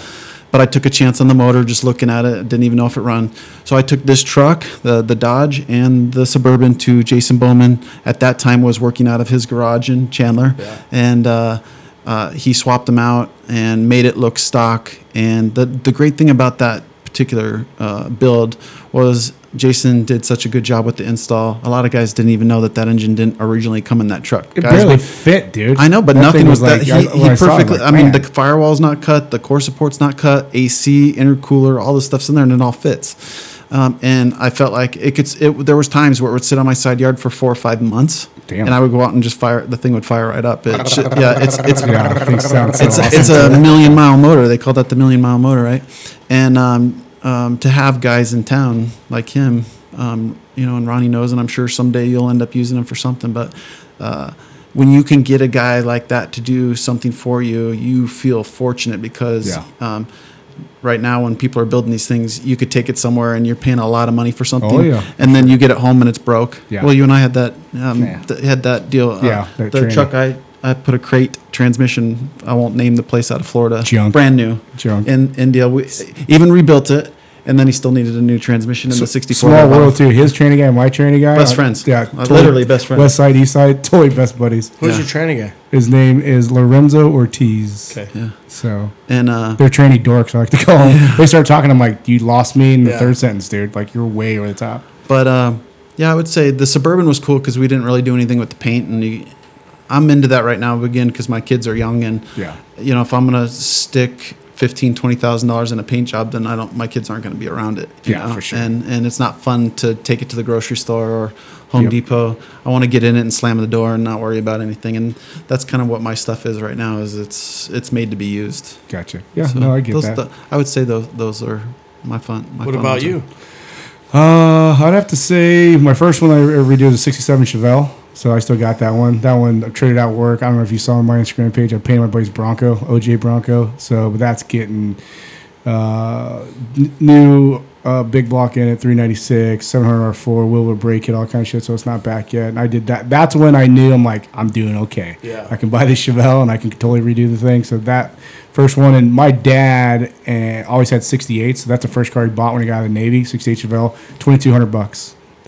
That's what he paid for it. So I've always been a Chevelle guy. That one's I probably have 300 hours in that paint job. Like I don't know if you've seen that car. Just on your page, not in Yeah, person. it's black on black, super jet black. It's a GM color, factory pack color, sick color on there. Then I'd probably say the 63 that I redid because I always wanted a 63, kind of like Black what we and That was had. one white, you or black painted and here. black yeah, and blue. yeah, black and blue one. And then this one, it's not mine, but I built it with him. My partner is a dad, 2 sons. He had a 67 C10 back in the day that he was trying to redo, and he had to sell it to help support the family. Sure. So when we started redoing the trucks, I caught wind he was looking for one. So do you guys know? You guys probably know him, Caesar from Matador Yeah. Rods and Customs. Yeah. So he had a 67 in pieces in his back of his yard. So I told Tim, I'm like, hey, bro, I need to get some parts for the 63. Can you drive out to Queen Creek with me and pick up these parts, because I need some help? I was like, yeah. So we cruised out there, and it was like cab was off at friends. I said, there's your truck, dude. He's like, what? I'm like, fucking, that's your 67 right there. He's like, what? I go, yeah, I bought you 67. Caesar's a fucking good dude. He loves Great. Caesar now owns one of his Blazers. Oh, nice. Yeah. Okay. If you haven't seen his black Blazer lately, it's No, I haven't sweet. seen that one. Yeah, he hasn't posted. He does a little bit every now and then. Yeah, but yeah. probably hating he's on a, you. He's a good dude. Man. Yeah. Oh no, he's I loving know, that I'm thing. sure. He's like, He's redoing it top to bottom. he didn't even need to do anything with this Blazer. It was so nice, and then he just went to town on it. But he's Good talking dude. about rad dude. I didn't even know the guy. That's Yeah. the first time he let Tim and I do all the suspension work on the frame at his shop. Let's borrow whatever fucking tools he had, all that kind of stuff, and do a bunch of other shit to the cab before we got it out of there. Fucking great dude. I've only met him through truck events, but that doesn't surprise me that you said that Good because dude. every place I've been with him, I sat next to him at Good Guys all day. Yeah. And it was, hey man, you want a beer? Hey, you want that? Like, that fucking was the good. first time he'd ever met me, and he was He'd be a just good like, fireman. yeah, he was. He would be. He's Yeah. a stud. He helped me a lot with Orange Slice. Did he? Yeah, because I was under the gun, and I was like, dude, I'm calling in a couple Help a brother favors. out. How's that Blazer? I'm calling in a couple favors, man. Yeah, so I that gotta get one- that shit done. The mustache stands out too. Oh yeah, pretty. I think sweet the stash. key from a leadership perspective, and depending on your audience, is you've heard it 1,000 times, but Matador, Big Ten Bowman, you guys, if you surround yourself with good people, you'll Absolutely. do well. you Yep. know? Yeah, so he let us do that, and to see Tim's face, like, and how fucking excited he was, and I painted it for him. He was here every step of the way with me, like, did whatever I said as far as like the paint work goes, and we ended up putting our other buddy's mechanic ended up putting an LS in it. So we also here, we always go to Good Guys, the whole company. We take the day off, we load everybody up in all the trucks, and we all go cruise. Well, there this year you together. need to go to Dino's Get I'm Down. gonna go, dude. So This year I'm do the gonna Get go. Down, and then Yeah. the next day do Good Guys. Okay, I'll do both that Yeah. day, so we'll just back it up. But yeah, man. If you're gonna go and park, it's gonna be tough. Yeah. because Friday it'll be packed at Dino. So Maybe I'll just leave a couple trucks there and then run up there real quick or Yeah, something. I don't it'll be know. tough. I need to go though for sure. I'm not like this is surprising, but I don't like crowds. I don't like being around a lot of people. So typically, I'm like I try and fade out on shit like that. This is my perfect venue right here. 3 dudes and just bullshitting. Three Like, dudes, one room. Yeah, exactly. dudes, Yeah, pajama that's it. wrestling? Exactly. I'm all in. we're on gonna turn the that. recorder off. But no, man, that's shit. I think we're over 2 hours. But dude, when I started thinking about this, I'm like, dude, I fucking, I knew you. I barely knew you a little bit. I'm like, there's not another fucking time that we'll get 3 public safety dudes that are truck builders in the same fucking room and have a podcast. And I knew we'd talk about leadership stuff and everything else, but I can't thank you guys enough for coming out. It's been fucking awesome. Like, this is probably my most fun one that I've done. We've only done 9, and like I don't know who my audience is yet, dude, because we're kind of all over the place. It's not a public safety audience, probably not. We're just kind of doing things, and it'll kind of flesh its way out. And I'm sure you kind of started that same way, not knowing where. I it's think for gonna you, go. it'll just be dudes. Just for guys out there listening, and some girls, but Yep. for guys, it's just like whether you're in public safety or whether you're a truck guy or whether you're just a life guy, just grind, man. Sure. I always laugh because in the fire service, there's a guy that's a big truck guy, and I met him, and he tried to get hired in Phoenix, and we knew some of the same guys. And if you don't get in public safety, I guess the long of the short is, if you're a grinder, you're going to be extremely successful no matter what you do. There's another guy, Keith Roselle. He has that like $200,000 68 C10 or 67, Jesus. Right? Fat Fender built it. It was at SEMA. Yeah. Calls it a lane or whatever. He texted me the other day. He's like, man, I just found out you're a firefighter. I'm like, yeah, this many years. He goes, dude, I wanted to do that, right? And I didn't get my shit together until I was 30, and now he owns an HVAC company, and he just kills it. So it doesn't matter. Just hustle, work hard, be a good dude, and, pick people up around you, and good things will happen. Dude, I don't need to say anything more. We'll end it on that. Thanks, boys. Appreciate it. Late. Thanks, Brandon. Thanks, Brandon.